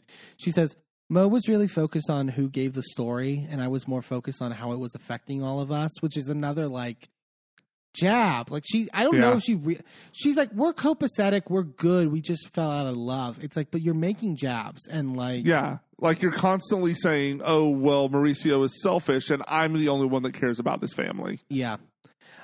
Erica stops by the house because she wants to sort of be there for Kyle. She says, it's important for me to be good to Kyle now because she was always good to me. She didn't shade me. She didn't push me out. She didn't judge me, which I would say for the most part is probably true, even though I had issue with like Kyle being like, I had no question about what you did. Which is bullshit. But for the rest of the stuff, like, yes, Kyle was there for her. But like, sure. Yeah. I will say whatever I think about it, like, I would want Erica to be my fucking like motivational speaker. Like, yeah, she actually did a good job here of that. And like, I was impressed, which makes it so weird as to why she needs a therapist to teach her about like the concept of empathy, right? Ish. But because I mean, particularly in her case where it's like, it felt like you were a robot learning what human emotions were, right? Earlier in the season. And now, like, you have this, like, innate ability to sort of just, like, listen and hear a person and you know, be there for them in this, like, really, like, visceral way. I don't know. Yeah. Yeah, I'm still... Erica is such a mystery to me. She's a mystery wrapped in an enigma. And cash. The stupidest tagline. She tells Kyle, I feel like I need to semi-acknowledge / apologize for the fact that I've not been the most observant friend because at that dinner table talking about the weed party, I literally did not know. And she apologizes to her. And Kyle goes, I mean, there really wasn't anything to observe because we've been dealing with things privately. Like, it wasn't like out in the open. Like, I mean, it was for like on the cameras, but like maybe not with the friend group. I can give you that. Kyle says, I think the hardest part of what we're going through is that, it really isn't one big thing. She's almost like, it would be one thing if it was like a cheating thing or like whatever, which But then also, but then she contradicts herself at the end. I forgot. Yeah. Like she literally says something at the end, which is like not this, which is like, wow, like what's the story? Kyle says, since that article came out, it's like, oh, obviously Mo cheated, or now Kyle's cheated. Erica's like, what's the truth with that? And Kyle's like, it's literally nothing to do with anybody else. It's not extended family. It's not within the family. It's just the two of us. Like, and Erica's like, has he acknowledged how painful this is for you? And Kyle goes, I think he's more like the person to pretend that everything's okay, which makes it hard sometimes. And Erica goes like, yeah, I know that person. Like, yeah, everything's going to be great. That's what I was told. Which it's like, but that was more about finances. And this is more about like emotions. Those are different things. I was going to say, not to say you don't have emotions for Tom, but let's be real. That relationship was about finances for the most part. Sure, but for 95% of it. Yeah. That's like, but yeah. Kyle says, when we first met, we were really opposites, and that worked. Like, I would joke and say that if it wasn't for me, he'd be dead. And if it wasn't for him, I'd never take chances. Like, and when they were showing like the flashbacks and like it resonated with me. Like, you really, like, you forget that, like, yeah, this was the couple that like was like the quintessential Bravo couple. When the news broke, it was a big fucking deal. Yeah. To a lot of fucking people. Well, and here's the thing. They talk about this like they failed. And I told you this in the moment while we were watching the show. I don't remember where I got this from, like this idea from, but someone else said it. So it's not my thing. I'm not this smart. But someone said we need to get rid of the idea that just because someone gets divorced does not mean that their marriage failed. Right. They were successful for 27 years. They made a beautiful home, a beautiful family. Like, they were, like, there was much more success than there was, quote unquote, failure. Yeah. It is much better to walk away when things are no longer working than to stay together and end up hating each other. And we need to stop acting like marriage. Like, yes, I would love the idea that marriage lasts forever. And I think nobody goes into a marriage thinking it's going to end one day. Yeah. But I think we need to understand the fact that deciding that we aren't right for each other is not a failure. That's not a failure. That's just being adult and realizing, hey, we were right for each other 10 years ago. Yeah. We're not anymore. And that's okay. I think we need to walk different directions and find the new chapter. And that's okay. Yeah. Kyle tells her, like, we've been together since our early 20s. And Erica goes, which, by the way, is a really long time. And Kyle goes, and it's always been something I'm very proud of. And she starts crying. And Erica goes, you should still be proud, girl. And Kyle goes, I'm not proud right now. Erica goes, why? Because you're human? Because you have problems? Kyle says, because it's a letdown for me, him, the kids, people who don't even know us, complete strangers say we looked up to you guys. You made us believe in true love. And Erica goes, this is true love. Listen to me. There are only two people in this marriage, so everybody else's opinion can fuck off. You have to make yourself happy. And I was like, yes, Erica. Yeah. Work. Like, you know what I mean? Like, it was like, really can pick somebody up like that. Like, it was really impressive to me. Yeah. Like, try, but if it's not working, then saying this is over is okay. Yeah. We then flash forward to 1 week later, and Kyle and Mauricio are at the house. The statements have now been out. Like, they're still dealing with like all the stuff from it. Mo and Kyle are in the kitchen, and Mo goes, I'm just glad they're joking, because they're still like they're cordial. That's the thing. It's like they're cordial enough with each other. Mo says, I'm just glad it's you, the one that's, out there having the affair in the news, right? Uh-huh. Like in terms of the rumors. And Kyle goes, for once it's me. And Mo pulls a face. She got him good. I'm sorry. That's good. That's good Kyle shade. Well, I mean, we've been hearing about it on this show for years now. Yeah. Like, The And I think LVP magazine thing. And I think we're going to hear more about it. Yeah, probably. It seems like it. Kyle talks about how she feels like the rug was pulled out from under the kids because they didn't know how bad things were, and how she feels like guilty about that, but they didn't know how to talk about it. And like, you know, I do feel bad for the kids, and I think I do think it's hard to just have that conversation too of just like, you know, until it's too late. But also part of that is this whole thing that Kyle's been talking about all season, where they don't talk about things. Right. They just bury it because it's better than, quote unquote, better than fighting. They didn't want to create an environment where they were fighting in front of their kids, which I think is important, but also you still have to have your fights in private. Fighting is important. Right. Farrah arrives and the other girls come down to the living room because they're going to have like a family discussion. Also, Farrah's fucking 34 or whatever. Looks exactly like Kyle. Yeah, crazy. They all kind of look like Kyle in different ways. Yeah. Kyle says that, you know, they just want to clear some stuff up. She's like, you know, Mo says, we haven't told you guys everything because we wanted to protect you, and you know, you kind of got blindsided, and that's probably really difficult. So like, very open and honest like conversation. Kyle tells them, I will say we haven't talked about a divorce, just so you guys know that. So it's like we're just in a separating phase, which I think at this point they're divorcing. Like, it's confirmed, right? I think the story came out, but it got debunked. Maybe, I don't know. The girls ask like what they plan to do, and Kyle's like, well, you know, we just need more space. And Farrah goes, so you need more space? And Kyle goes, well, I mean, we're doing this like while living under the same roof. And Mo goes, well, not necessarily, no. And Kyle kind of like pulls a look. Like, again, it's like the contradicting of each other, and the sort of like that those moments are like very uncomfortable to watch as a viewer. Where it's like, I mean, contrast to like the Candace and Chris thing, like what I was saying before, where it's like, yeah, they're like not communicating well, whatever. Right. But this is just kind of like, there's no love there in that way, and it makes it harder. And like, I mean, also Mo being like, well, we're not always in the same house because they have the house in Aspen, right? And I think Mo's talked about like sometimes they'll just go to Aspen for a little while, and like Kyle, and they've talked about like, well, you know, we agree that we can see other people and we can do what we want in terms of that stuff, and you know, it's, you know, not going to be frowned upon necessarily. So it's like, I mean, how much are you working on things? You know what I mean? How much is it? I found it interesting on the after show. They're like, they asked the girls, like, do you think it could get better? And Dorit's like, I think it's done. Like, yeah. Like, and it's like, yeah, probably. And it's like, I wouldn't prolong the inevitable.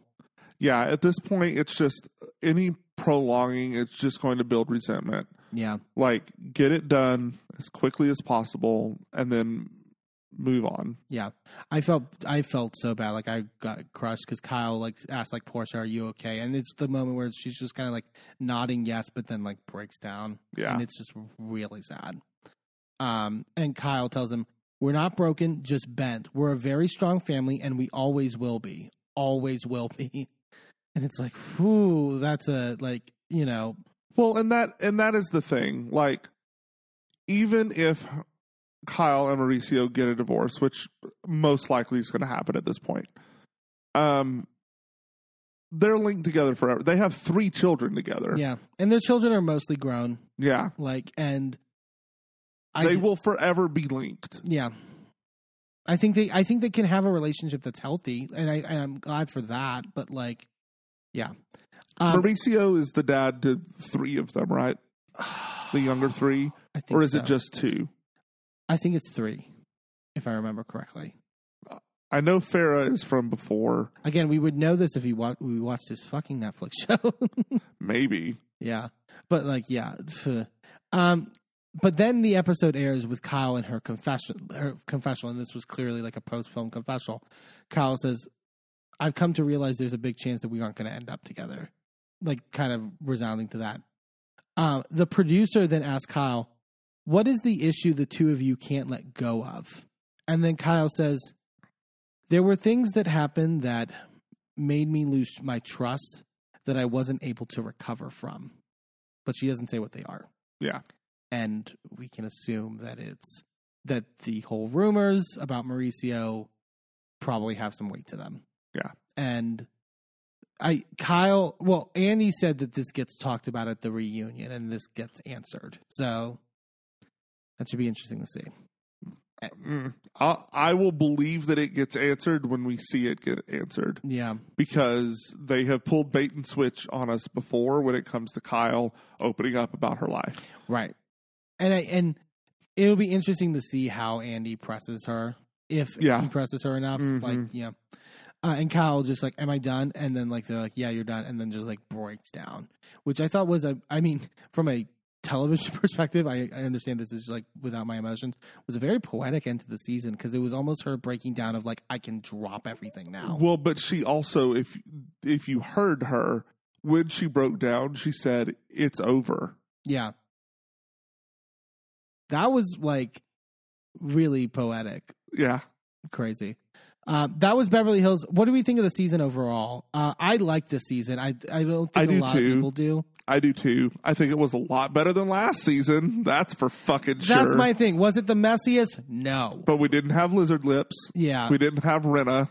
And I do think bonds are forming in a way that I like to see. And like it's like I think I've said it, but in the past, it's a transitional season where you need this season, or else this was going to get real bad. Yeah. Yeah. So I'm appreciative of it and thought it was really good. And if it is the end to Kyle, it is a good tie-up for her. Yeah, I actually think so, and I think that, whatever I can, as annoyed I can fucking be with Kyle, I can be annoyed with her. Like, she's on like the Mount Rushmore of housewives. Like, she has given a lot to this show, and so Abso-fucking-lutely. Yeah.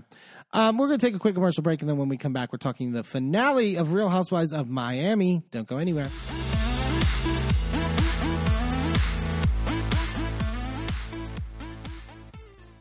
Well, hello, friends. I'm your pal in the mainstream media.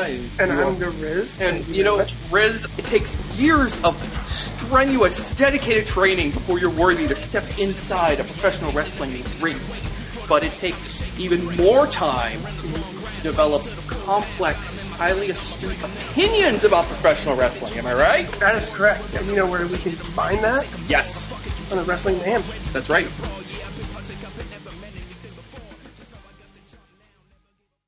I'm Eamon. I'm Merlin. And if you're anything like us, you live your life out loud. And when it comes to issues of discrimination, inequity, and outright bigotry, we use every platform we have to speak out against systems of oppression that perpetrate violence against marginalized groups. That's why we are so proud to wear designs from the Survivors Know merch store. Their team has created designs that feature unapologetic, empowering, and survivor-centered messaging that range from mild, like accountability is love and toxicity is not on the menu, to a little more spicy. Like one of my favorites, fuck your laws, fuck your system, transformative justice now, which has a cute little happy flower on it. Each design is available on a variety of items from t-shirts and hoodies to bags, blankets, magnets, and even stickers. And as more items become available, the options will continue to grow. 100% of the proceeds go back into supporting the amazing work done at Survivors Know to support survivors, workers, and survivor advocates by organizing, challenging the status quo, and creating alternatives to the systems that fail us. Support Survivors Know by shopping today at survivorsknow.threadless.com. That's survivorsknow.threadless.com. Sidekick Media Services. We are your sidekick in business for social media, video production, and more. Find out more at sidekickmediaservices.com.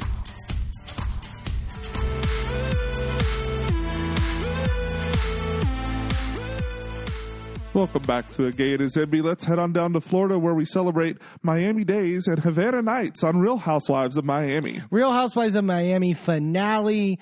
Great fucking finale to a great fucking season. Again. So fucking good. Like, there's not enough good things I can say about Miami. A great fight, even though I was so angry about it. Like, so fucking angry. But that's how you know it's good. Yeah.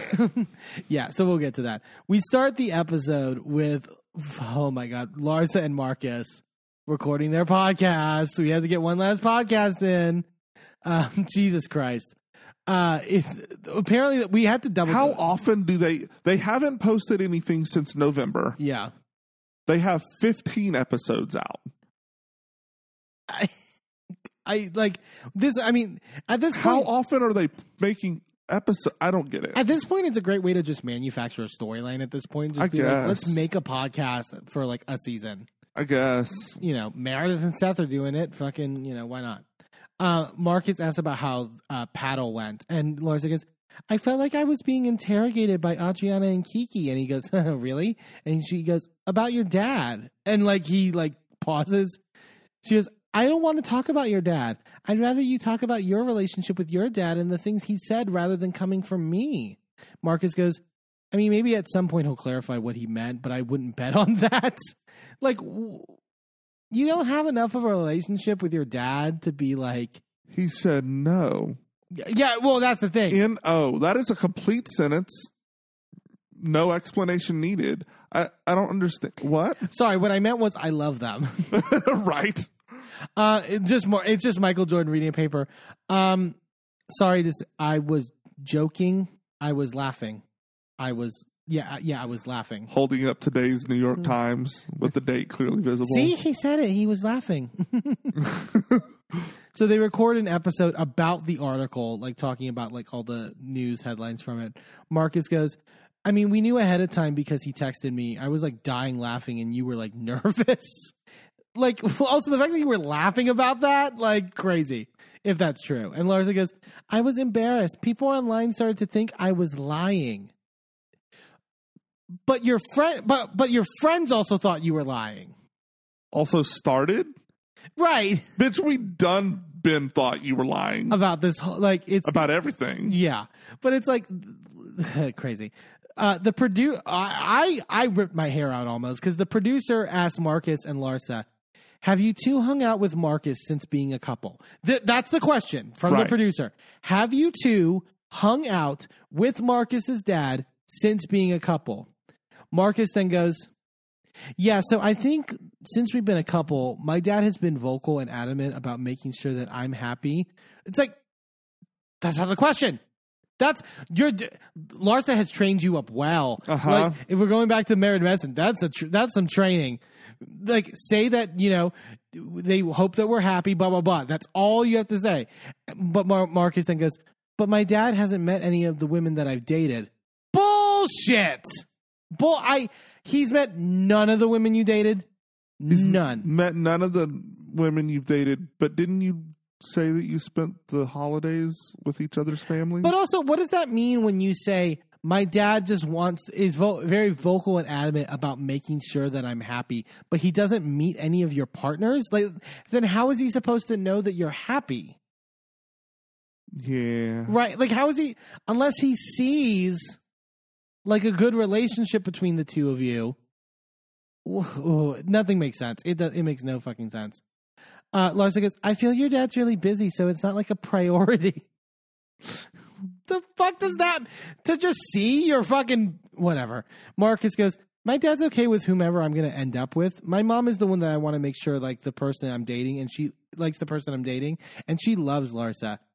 He's okay with you contradicted yourself like 4 times in this. It's wild. Well, also clearly they're playing off of what Alexia said in Mexico. Oh, right. Because Alexia was the one that was like, well, clearly it matters more if the mom likes it. She's like, that was good. Use that one. Yeah.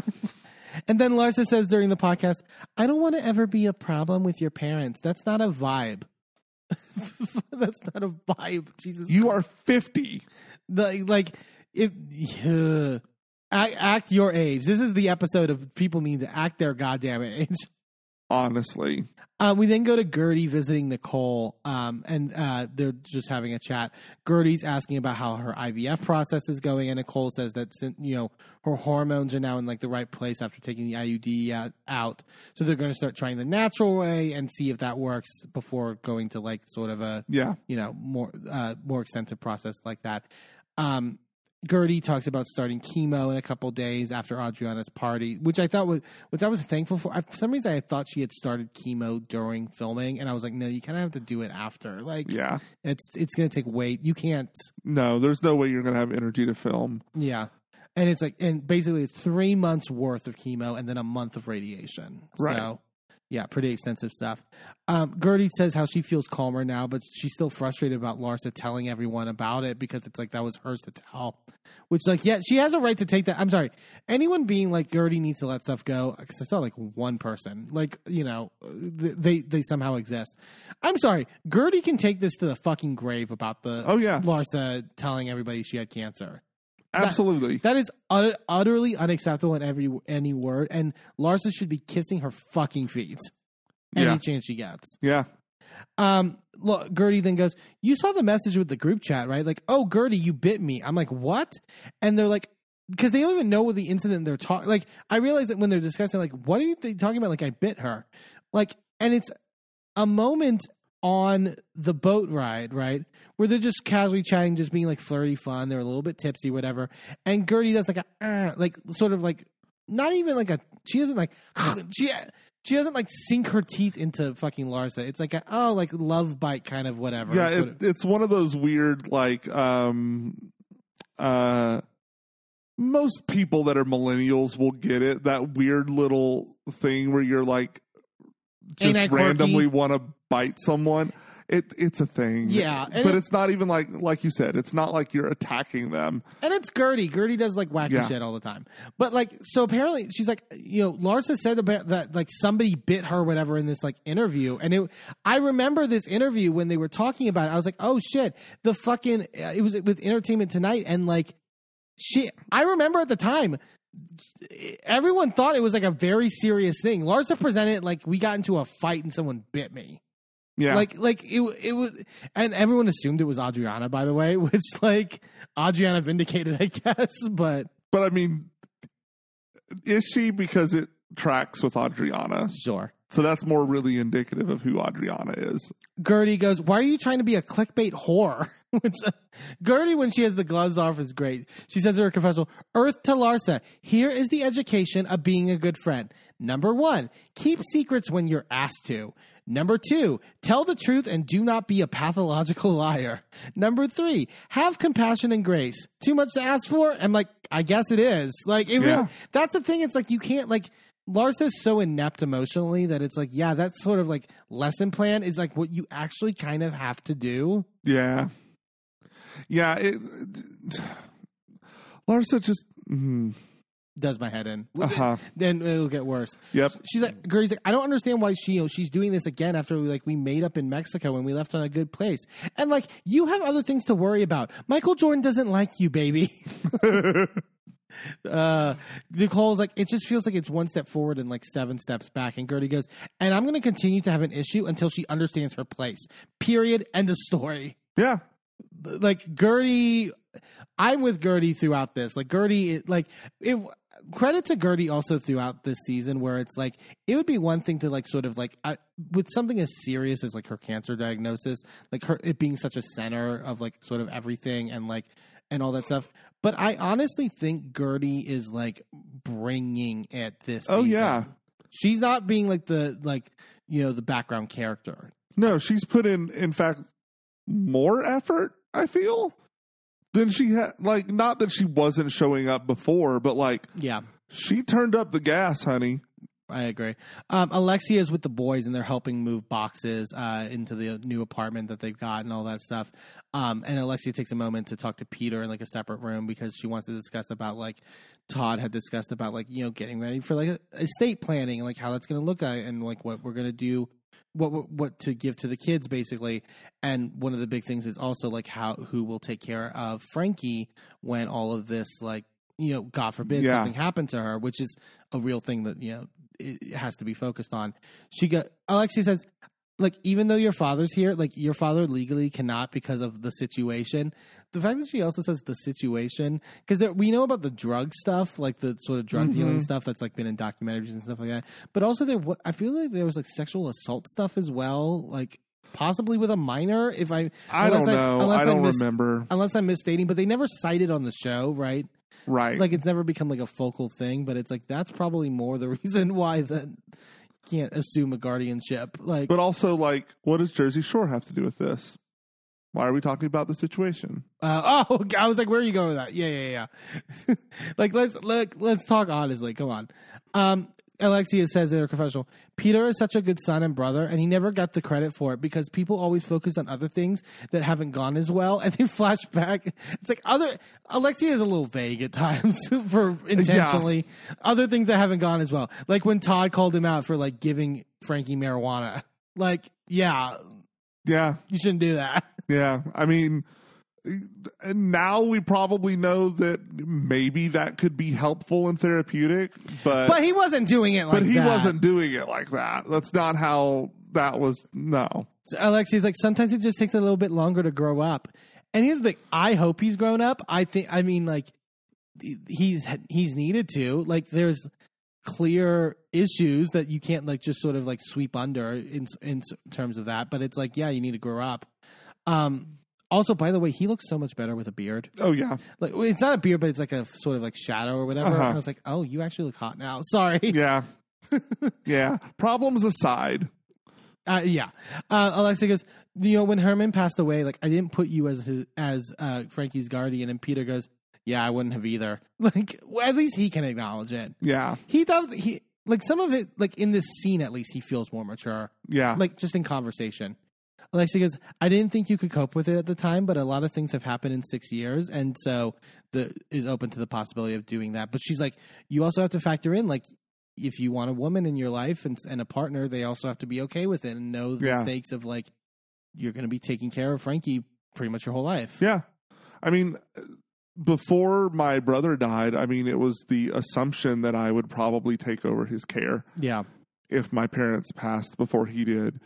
And that was something I had known from a very young age because James, my older brother, is just, at the time, didn't seem like he would be someone who would be responsible enough to do that. So it always kind of fell to me, like even from like the age of like 5 or 6, I kind of knew that would be my life. I mean, and then my brother passed, and so it ended up being a non-issue. But it's something that I grew up with. So, yeah, it's a lot of pressure. And you, like, think about how is this going to impact every decision I ever make, you know? Yeah. We then go over to Lisa's house, and she's having her mother and her aunt over to the house because they're helping babysit the kids while they go on vacation. Her and Jody go on vacation. We get a little bit of background from Lisa about them, that they grew up in a really poor area of Jamaica called Seaford Town and then moved to Canada, and so that's where the connection is. I thought it was Lisa, I mean, this is her real story, and I give her credit for that, but it did feel like she was also doing overtime of like, I am an immigrant. Yeah, I am an immigrant, and also I know poor people, and like, I mean, she already did that this season to an extent, so it's like, yeah, she's really trying to rehab it. So she said, she also talks a lot about how her mom basically became increasingly uncomfortable with visiting because of Lenny's attitude, and they basically are just like, yeah, he's a fucking dickhead. Yeah. Like, he wouldn't acknowledge us. Like, he wouldn't speak to us, like, in passing and stuff like that. Lisa makes a comment that, like, his mother had them address her as Mrs. Hochstein, and her why can't I think of the term? Like, Lisa, the father-in-law. Oh, yeah. Addressed the father-in-law as Professor Hochstein. Like, told that to Lisa's mom, and like, that's weird. Like, it's gross, and it's like they present it as, like, Lisa presents it as though like it was because they came from this like sort of poor background, and like, which is possible. Like, I don't put that past Lenny.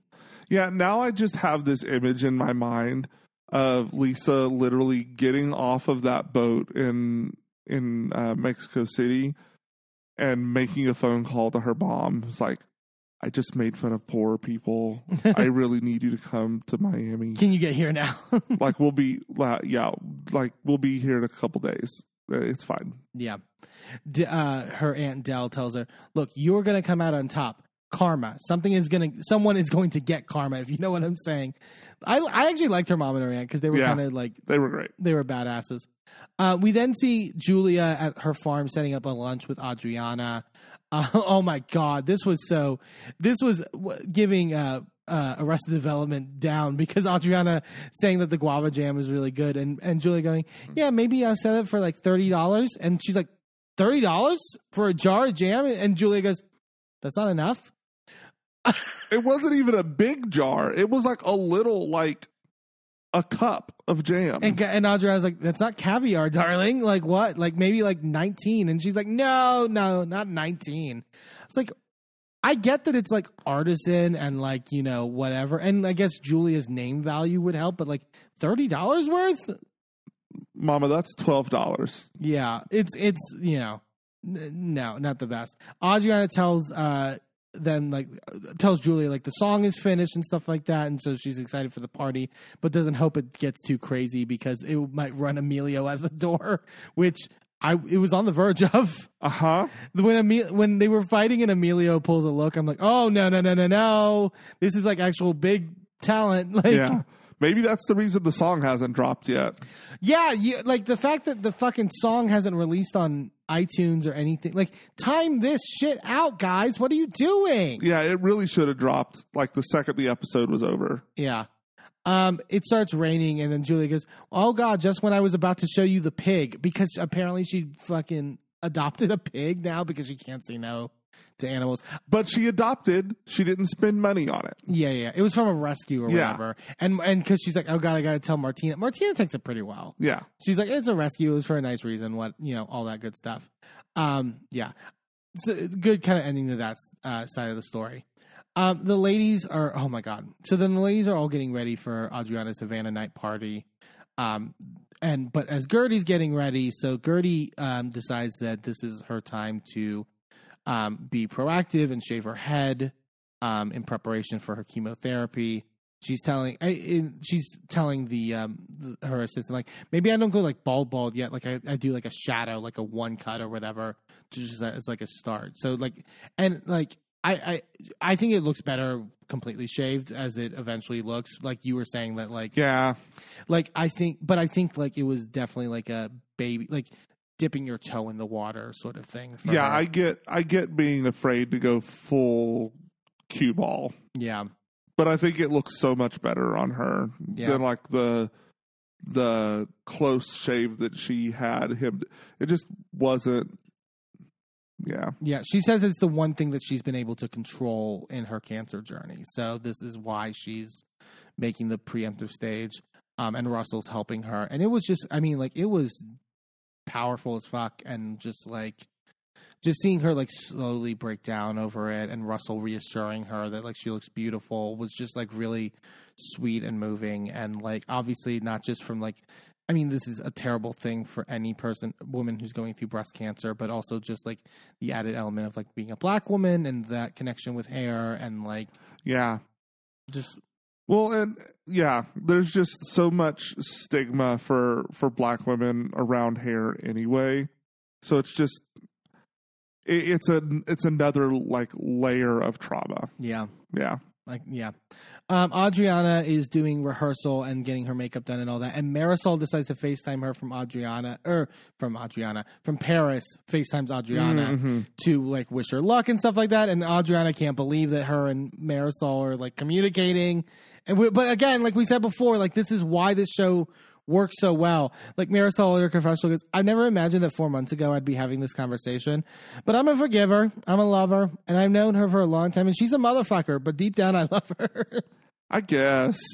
Yeah, I think like but here's the thing, you can like someone, and I don't think it has to be deep. Like it doesn't have to be like the hatred doesn't have to be sort of like overwhelming, right? To where like it becomes this like detrimental thing to, you know, not just the show, but like your personal life. Yeah, and that's fair. That part I completely agree with. I just, when they were willing to believe her over Nicole, is what pissed me off. Yeah. No. It was a mess this season.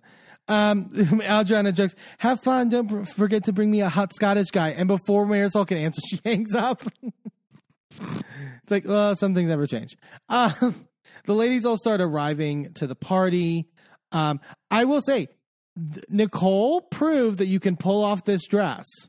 This is the dress that Kenya wore last season, which I hated, that red sort of like frilly thing. But it's the styling. Yeah, it's all about the styling. Yeah, Kenya wearing it with those leather gloves and stuff like that did not make it work. Also, Anna Marie wore this dress to the People's Choice Awards or whatever. Yeah. Like, Nicole's the only one that sort of has, like, nailed that.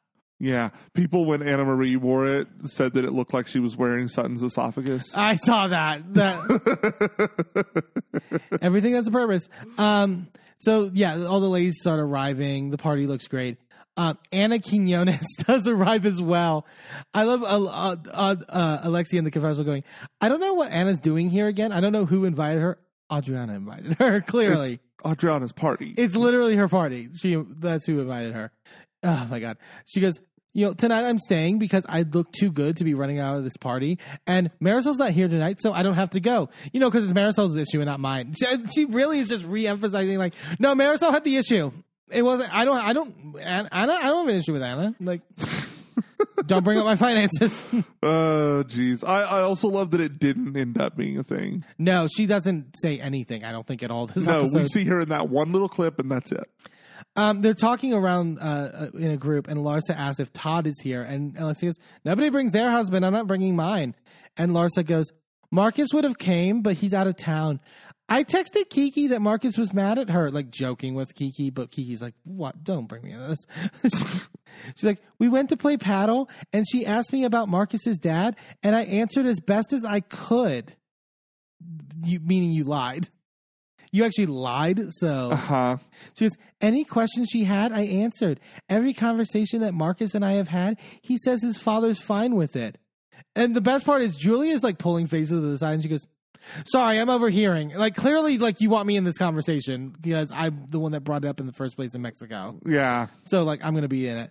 Julia goes, we just want you to share everything with us. And Larsa goes, I feel like I share a lot.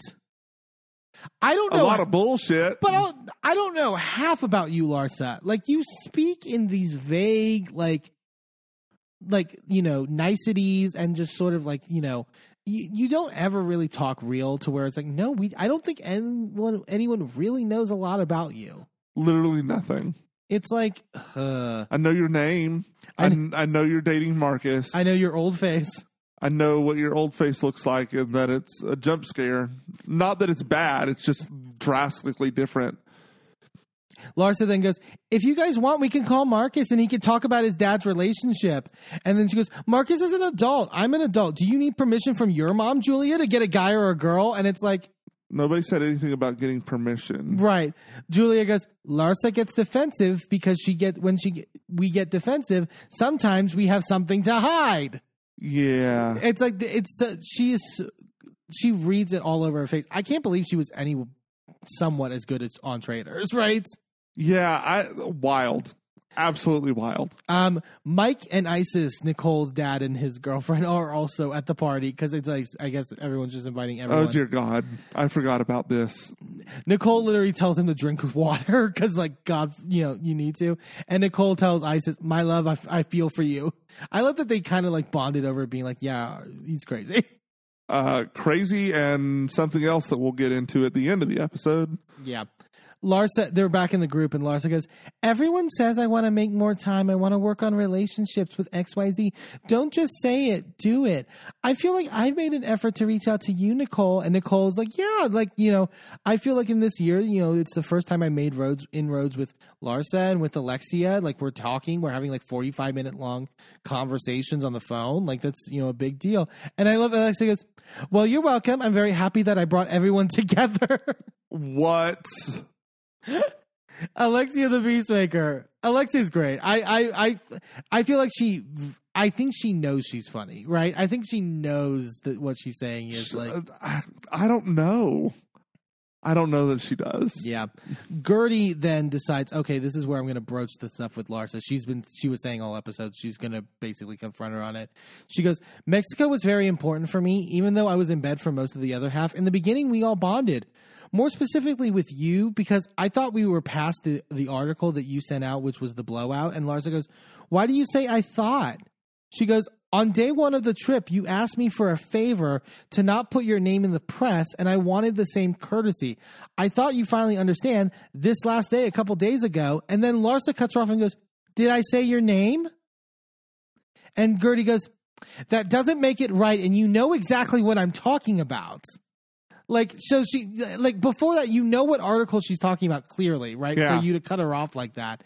And it's like, who cares about that you didn't say her name? Stop talking about her in the press if that's, and also, again, this was what Larsa was pissed about in the beginning, was a headline that Gertie said that she was the fakest and all that stuff. So it's like, you keep doing this stuff that you claim that is out of bounds. Well, and then it's not even like Larsa doesn't identify who it is. Like, she doesn't name Gertie by name, but I don't remember exactly what it was that she says in the article, but she like indicates that it's Gertie. She's like, it's the one that something. I don't remember what it was that was identifying, but it was like Something clearly like it's that. Gertie. Or it was like one of two people. Yeah, it's like, girl, you know what you were doing. Yeah. She goes, did I say your name? Gertie, stop. Gertie, stop. And now it just gets heated and doesn't ever like get back on track. Gertie goes, don't play dumb. And Larsa goes, you're dumb. And Gertie goes, I said you're playing dumb. Gertie's literally like, let's not get like vicious like this. But Larsa is fully ready to get vicious. Look, I have gotten taken to HR over that before. The difference between you're dumb and you're playing dumb. Apparently, there's no difference. Sure. But also just to tell someone you're dumb. It's like, Larsa, are you like fucking 10? Like, whatever. Larsa goes, look, I can't win with you. I'm sorry about that. You put me on the you bit me on the gondola ride, you know, and it's my fault. You bit me and you're mad at me. Now she's actually taking offense to the bite. Like, she kept saying later in this, like, it was a joke. But then she's being like, you bit me. No. Gertie goes, the reason I'm talking to you is because I'm actually disappointed. And Larsa goes, I'm sorry. And Gertie goes, you're not sorry. You should be sorry, but you're not sorry. Like, this attitude of, I'm sorry. It's not like, It's the whiny I'm sorry, which is not an apology. Right. You don't, because Larsa doesn't know how to actually feel sorry for someone. Larsa then goes, I feel bad for you. Go take care of your health, Gertie. Bitch. The way I would have fucking, I'm sorry, Adriana, I would have fucking ruined your deal with Emilio. I would have, because she would have been dragged outside of this building. By her baby hairs. Like, straight up. Julia is like and mollywopped in the street. Yeah. Julia is like hand in her mouth, like, are you fucking serious? Because what is that? What's the dig? Like, go take care of your health. Yeah, Larsa, she has cancer. So maybe you shouldn't be wasting her energy on petty ass shit. Yeah. So they continue to yell at each other. Kiki then comes in. It's like, what's going on? I was in the bathroom. Kiki's like, I just walked in and they're all yelling at each other. And I love that Gertie goes, I'm not starting over. Let me finish. Kiki and everyone else goes, who bite who? Like, are we vampires in this group? Because it just becomes a fight about biting that. Gertie goes, why was it even brought up? And Larsa goes, because my arm was hurting when I got back. Fuck off. Like, what are you talking about? You're so full of shit, Larsa. I can't even deal with you. Like, Gertie calls her out like, oh, 1 minute you're like, oh, I'm so sweet. The next minute, Chicago. Will the real Larsa please stand up? Who are you? Yeah. Yeah. She goes, oh, well, oh my God. And this, I was going to like, ooh, Larsa deserves to go to hell for this comment. She says in her confessional, what else can I say to this poor woman? I'm a victim here too. I'm sick too. I'm sick over it. Bitch, what? What the fuck is wrong with you? How are you real? How do you think this is okay? She goes, like, you don't think it takes a toll on me? Every time I see her, she's yelling at me. It's not easy. She's yelling at you every time she sees you because you can't own shit. Because every time she sees you, you've said some other fucked up shit behind her back. Oh, my God. Larsa then decides to rope Lisa into this because Lisa walks in and she's like, Gertie's being like crazy. Lisa sits down. Gertie goes, yeah, we're talking about the bite, like the new clickbait news. And Lisa goes, oh, it was a joke. Gertie goes, so now we're doing jokes on my dime and my time. And Larsa goes, how is it your dime? You were never mentioned. Like, you get what she means. Like, shut up. Gertie goes, I'm giving my opinion on the situation. And Lisa goes, she goes, I'm not, sorry, I have my notes wrong. Lisa says, I'm just giving my opinion on the situation. And then Gertie goes, I'm not doing this with you. You're about to now defend her and her good intentions. I'm going through a lot right now, Lisa. Like it's like, Lisa, don't, like, why are you defending Larsa? Like, if you're Larsa's friend, you need to be pulling Larsa to the side to say, stop. She is going through fucking cancer. Yeah. Like, later Alexia is like, literally, I don't care what the fight is about. If that was me, I would just be like, okay, Gertie. Like, why are you, like, picking a fight? People being, like, anyone being like, oh, she has a cancer card? Yeah, she can pull a fucking cancer card. Yeah, that's one of those cards you just get to keep playing over and over. She tells Lisa, I'm going through a lot right now. And then Larsa goes, yelling, goes, Gertie, don't blame me for that. I called you and texted you. And Gertie goes, shut your mouth. And Larsa goes, you shut your mouth. You shut your fucking mouth. Wild the way she's talking to her. Gertie goes, you're disgusting. And Larsa goes, you're disgusting. And Lisa's going, guys, God, like on the top of her lungs, yelling in front of this giant fucking party. Alexia and Nicole are looking at each other like, are you fucking serious with this? Like at least that moment of bonding where there'd be like, every one of our friends is crazy. Yeah. Gertie says to Lisa, tomorrow I'm getting my blood test and getting chemo right away. And Larsa goes, I'm sorry. Julie has to go, Larsa, wait. Like, stop talking. Like, yeah. Let her fucking talk. Larsa goes, it's not my fault, Julia. Gertie goes, no one here would do that, what she's doing, if they were my friend. And Larsa goes, did what? And like, she's just like not like even letting Gertie speak. She's just like, Gertie's trying her best to be like, I'm emotional right now. I'm going through a fucking lot. And Larsa's just like, what? What are you going through? What are you going through? It's like, shut the fuck up. What was it that Jackie said she should have done to Sweet Tea? like slapped her in her mouth like her mama should have. Right. That part.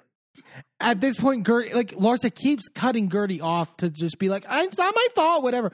Gertie goes, you know what? No, I'm done, okay? And then she goes, this is what I did today, okay? And she takes her wig off. Her hat off. Well, it's a hat with like a wig or whatever, and shows that she shaved her head. People are saying that Gertie clearly planned to do this because of the way that she had it set up. I don't agree. And it's like, you realize that outside of drag, people aren't gluing down wigs. Right. That's not what we're doing on a regular basis. Yeah.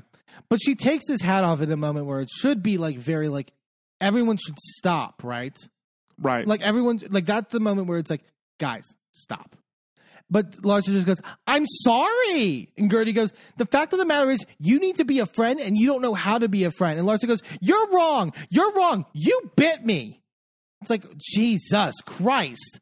Also, you sound like a 5-year-old. It's like, but it's also, and she sounds like Lisa on the boat being like, you threw a juice box at me. She sounds like Tom fucking Sandoval. Yeah, crazy.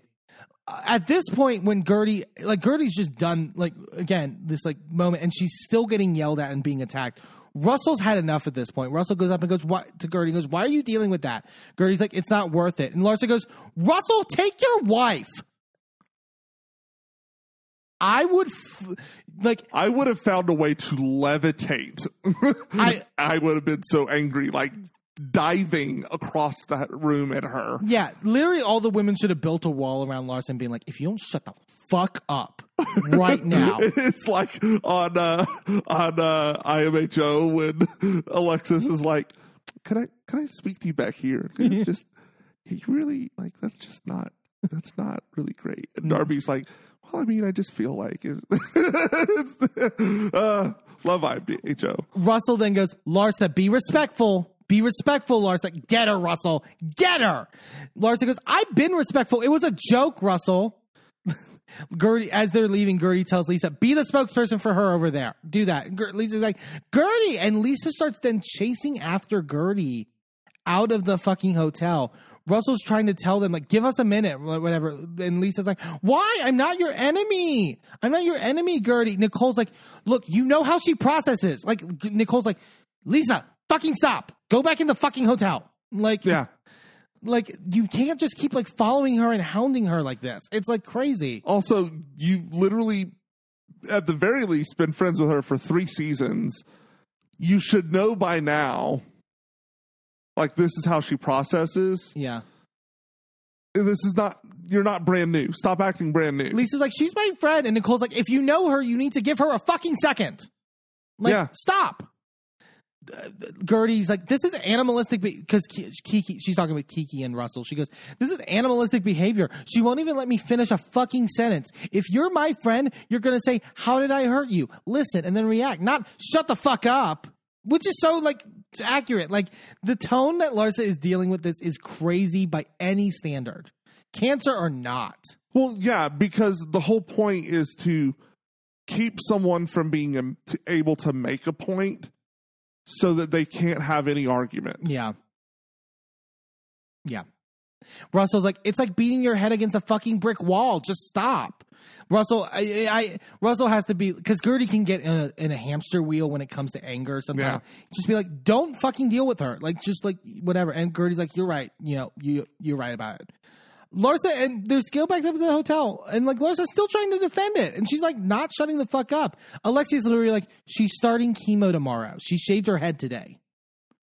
Like, and still Larsa's like, I don't care. She's fucking, why is she talking about me like that? Wild. Like, even if Gertie was 1,000% in the wrong here, which, let's be clear, she's not. Yeah. Even if she was, though, you just kind of let it go. Again. At this point, you just kind of go, you know what? You're going through enough right now. Whatever you need, I got you. It's not even a fight over a serious matter, right? Right. It's so fucking stupid. Yeah. It's like, it's not like she's accusing you of some like immoral act or it's not like she's poking you with the Marcus stuff with Michael Jordan or whatever. Like, she's literally just being like, hey, this really hurt me that you going into the press saying this stuff. Like, I thought we had an agreement, and you're taking it like it's the most major fucking offense in the fucking world. Yeah. Larsa says, you want to be my friend, but enough of this like blaming me. Then stop doing shit that's like blamable. Yeah. And then it just like it dies down. Lisa and Larsa are talking, and Larsa grab the flag. She's like, America. Wait, this isn't America. She's like, it's Cuba. Like, what? Oh, jeez. Just like bring us down to like, oh, like dumb, stupid moment. And they're talking about like their mutual divorces. I was like, Larsa, you have me boiling right now to where I can't hear your like, I'm so happy now thing. I can't do it. They all go outside though for Adriana's performance. Oh my God, fucking Nicole's dad is like dancing with everyone. Before we get to that, I will say Erica had a better performance. Sure. Better dancing, better like gravitas to it. Yeah. But big Adriana's song, Muévelo is great. It's fucking amazing. And she's 3 for 3 now with like earworm, like, oh yeah, great song. So like she keeps hitting it like that, like, oh yeah, it's gonna be great. Yeah, she performs really well, and it's a good moment. But like I said, Nicole's dad is like dancing with everyone. It's like a fun moment of just like, oh, like this older man like dancing. And then I literally see out of the corner of my eye, I'm like, is that? And then Kiki literally goes, he's got a full boner. And I'm like, what? And they show it. Like, they like almost zoom in on it. And it's like, what are we doing? And it's almost like Lisa and Kiki are just like impressed. Like, because it's like he's up there. And I like, mean, it does look rather large. Yeah, it's not that, I'm not saying anything, but like, yeah, it's not that bad. Also, the fact that the last time we see him on screen is dancing with these young women with a boner. What a way to go out. You know what? Once a hoe, always a hoe. Yeah. The ladies all congratulate Adriana, and they cheers like to the future and all that stuff. It's a great group, like sort of like closing scene. I love Kiki also going, finally I get a mojito, people. I love that they're acknowledging that. Yeah. Which, by the way, the fact that Kiki was the final guest on Watch What Happens Live, and like, I feel like she's getting one next season. I hope so, because she brought it this season. And like, but like, honestly, even with Larsa being as awful as she is, she's a villain that's needed on this show. Yeah. I don't see how you would tweak this setup at all. No, you can't. This is a perfect cast. Yeah, it's really great. No one should leave. Yeah, no duds. And also, they all get title cards, which I think is like even the friends of get title cards. And I think because this cast, unlike the other ones, like the friends of, are not really central. Yeah, Miami, the friends of are basically cast members. right.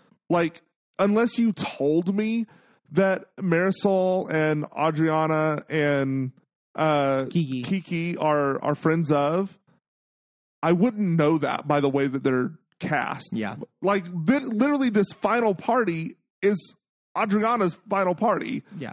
Which is equivalent to Kyle's finale party. Like the Central Diamond for however many years. Right. So, like, come on. Yeah. This is a cast of 9. We just need to embrace that. We see like like I said, the title cards and stuff like that. We know most of this stuff, but like Nicole's pregnant now, so that's a big deal. We see Marcus giving Larsa a promise ring, which is like, Jesus Christ, like awkward. And maybe have upgraded it. I don't know. Like we won't find out at the reunion because all the drama stuff was like after that. But yeah, it will be great next season. Oh my God, Julia. Well, they say that Julia and Martina are going to be restarting the adoption process now that Martina's cancer is gone. But also they show this scene of them at an art gallery. I don't know why, but they do this big reveal, and it's a picture. It's a painting of Julia naked with fucking like. It was weird, like so weird. I mean, work, I guess. The free spirit. There's this nice scene of Frankie taking an Uber for the first time to the beauty bar, even though you were production. like with production. But, Production's in the car with him. Yeah, but it's like still, nice enough. And then of course we get the big thing about like Gertie being cancer free and all that stuff. Ringing the bell was great. Yeah, I love I love that her title card is just like Gertie is cancer free. What more do we need to say? Like it's like it's like great. It was again. Fantastic fucking season. Oh, yeah. Fantastic. All right, let's get into these tops and bottoms. We've got Potomac, Vanderpump, Beverly Hills, and Miami. What you thinking, babe? I'll start with my top. And shockingly, I'm giving my top to someone on Potomac.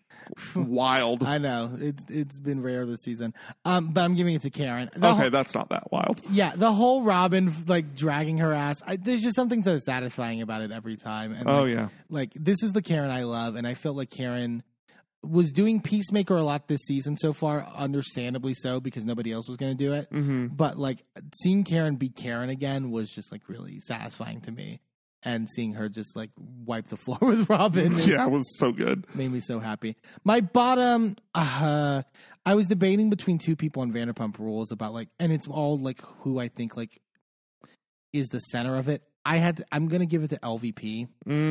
Because I just think, and like we said last week, like while we give her the understanding as to why she would feel a certain way because of her history with her brother's suicide, I think the way that which she is attempting to reach out to these women to get them to open up to Sandoval is also very manipulative. Yeah, in certain things that she says and the way she downplays their hurt for his, and like there is a sexist element to all the way that she's interacted, and it's been that way for a while on this show. Yeah, but like it really kind of comes to the forefront. I really think there is a larger conversation. I think we've talked about this before, where it's like Vanderpump is in many ways about sexism. Yeah, in certain regards, like that's kind of like the overarching narrative, and I think LVP is a vital part of that because sometimes you do need a woman to be the one to reinforce those ideas, and like that's what happens in society. Yeah. So,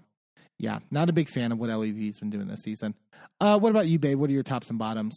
I think I'm picking the other Vanderpump person, and that's Lala for my bottom. Yeah. I just, for me, picking a top and a bottom is usually about people acting outside of their norm. Right. Which is why Larsa is not my bottom here, because I kind of expected this bullshit from her. Right. But I didn't expect this from Lala. And I really kind of, like, Lala has typically been a girl's girl through and through. Yeah. Whether that is a popular opinion at the time or not. And I just, I don't like, and I get it. I get why she's where she's at, kind of like with LVP, but it's like, girl, your trauma and this are separate things, and you need to be able to realize that just because not everybody is bad like Randall, some people are bad like Randall. Right. Sandoval is awful. Schwartz is supporting him and making things worse. Yeah, your eyes did not deceive you. Yeah, you were right. Stop gaslighting yourself. And you're still doing it. Like on the after show and all of the, like, stop it. Just stop. My top for the week, I had options. Mm-hmm. Karen was one of my options. I also thought about giving it to Russell. But both of those, like I said, fell within the realm of this is what I expect from this person. Yeah. The person who performed very well and I didn't think was within the realm of this is where they normally reside was Erica. Okay. Yeah. Erica really showed up in this flash forward. Mm-hmm. I really think that she has learned a lot in therapy and is really growing and is really showing up for Kyle in, number one, a way that she wished she had been showed up for. And two, just in the way that Kyle needed someone. Yeah. Whatever your opinions outside of that of Kyle or Erica are, that moment was really great. And I think anyone going through a divorce of a long-term relationship like that needs that kind of support and that reassurance of you did not fail. You are not a failure. Yeah. You succeeded for 27 years. Celebrate that.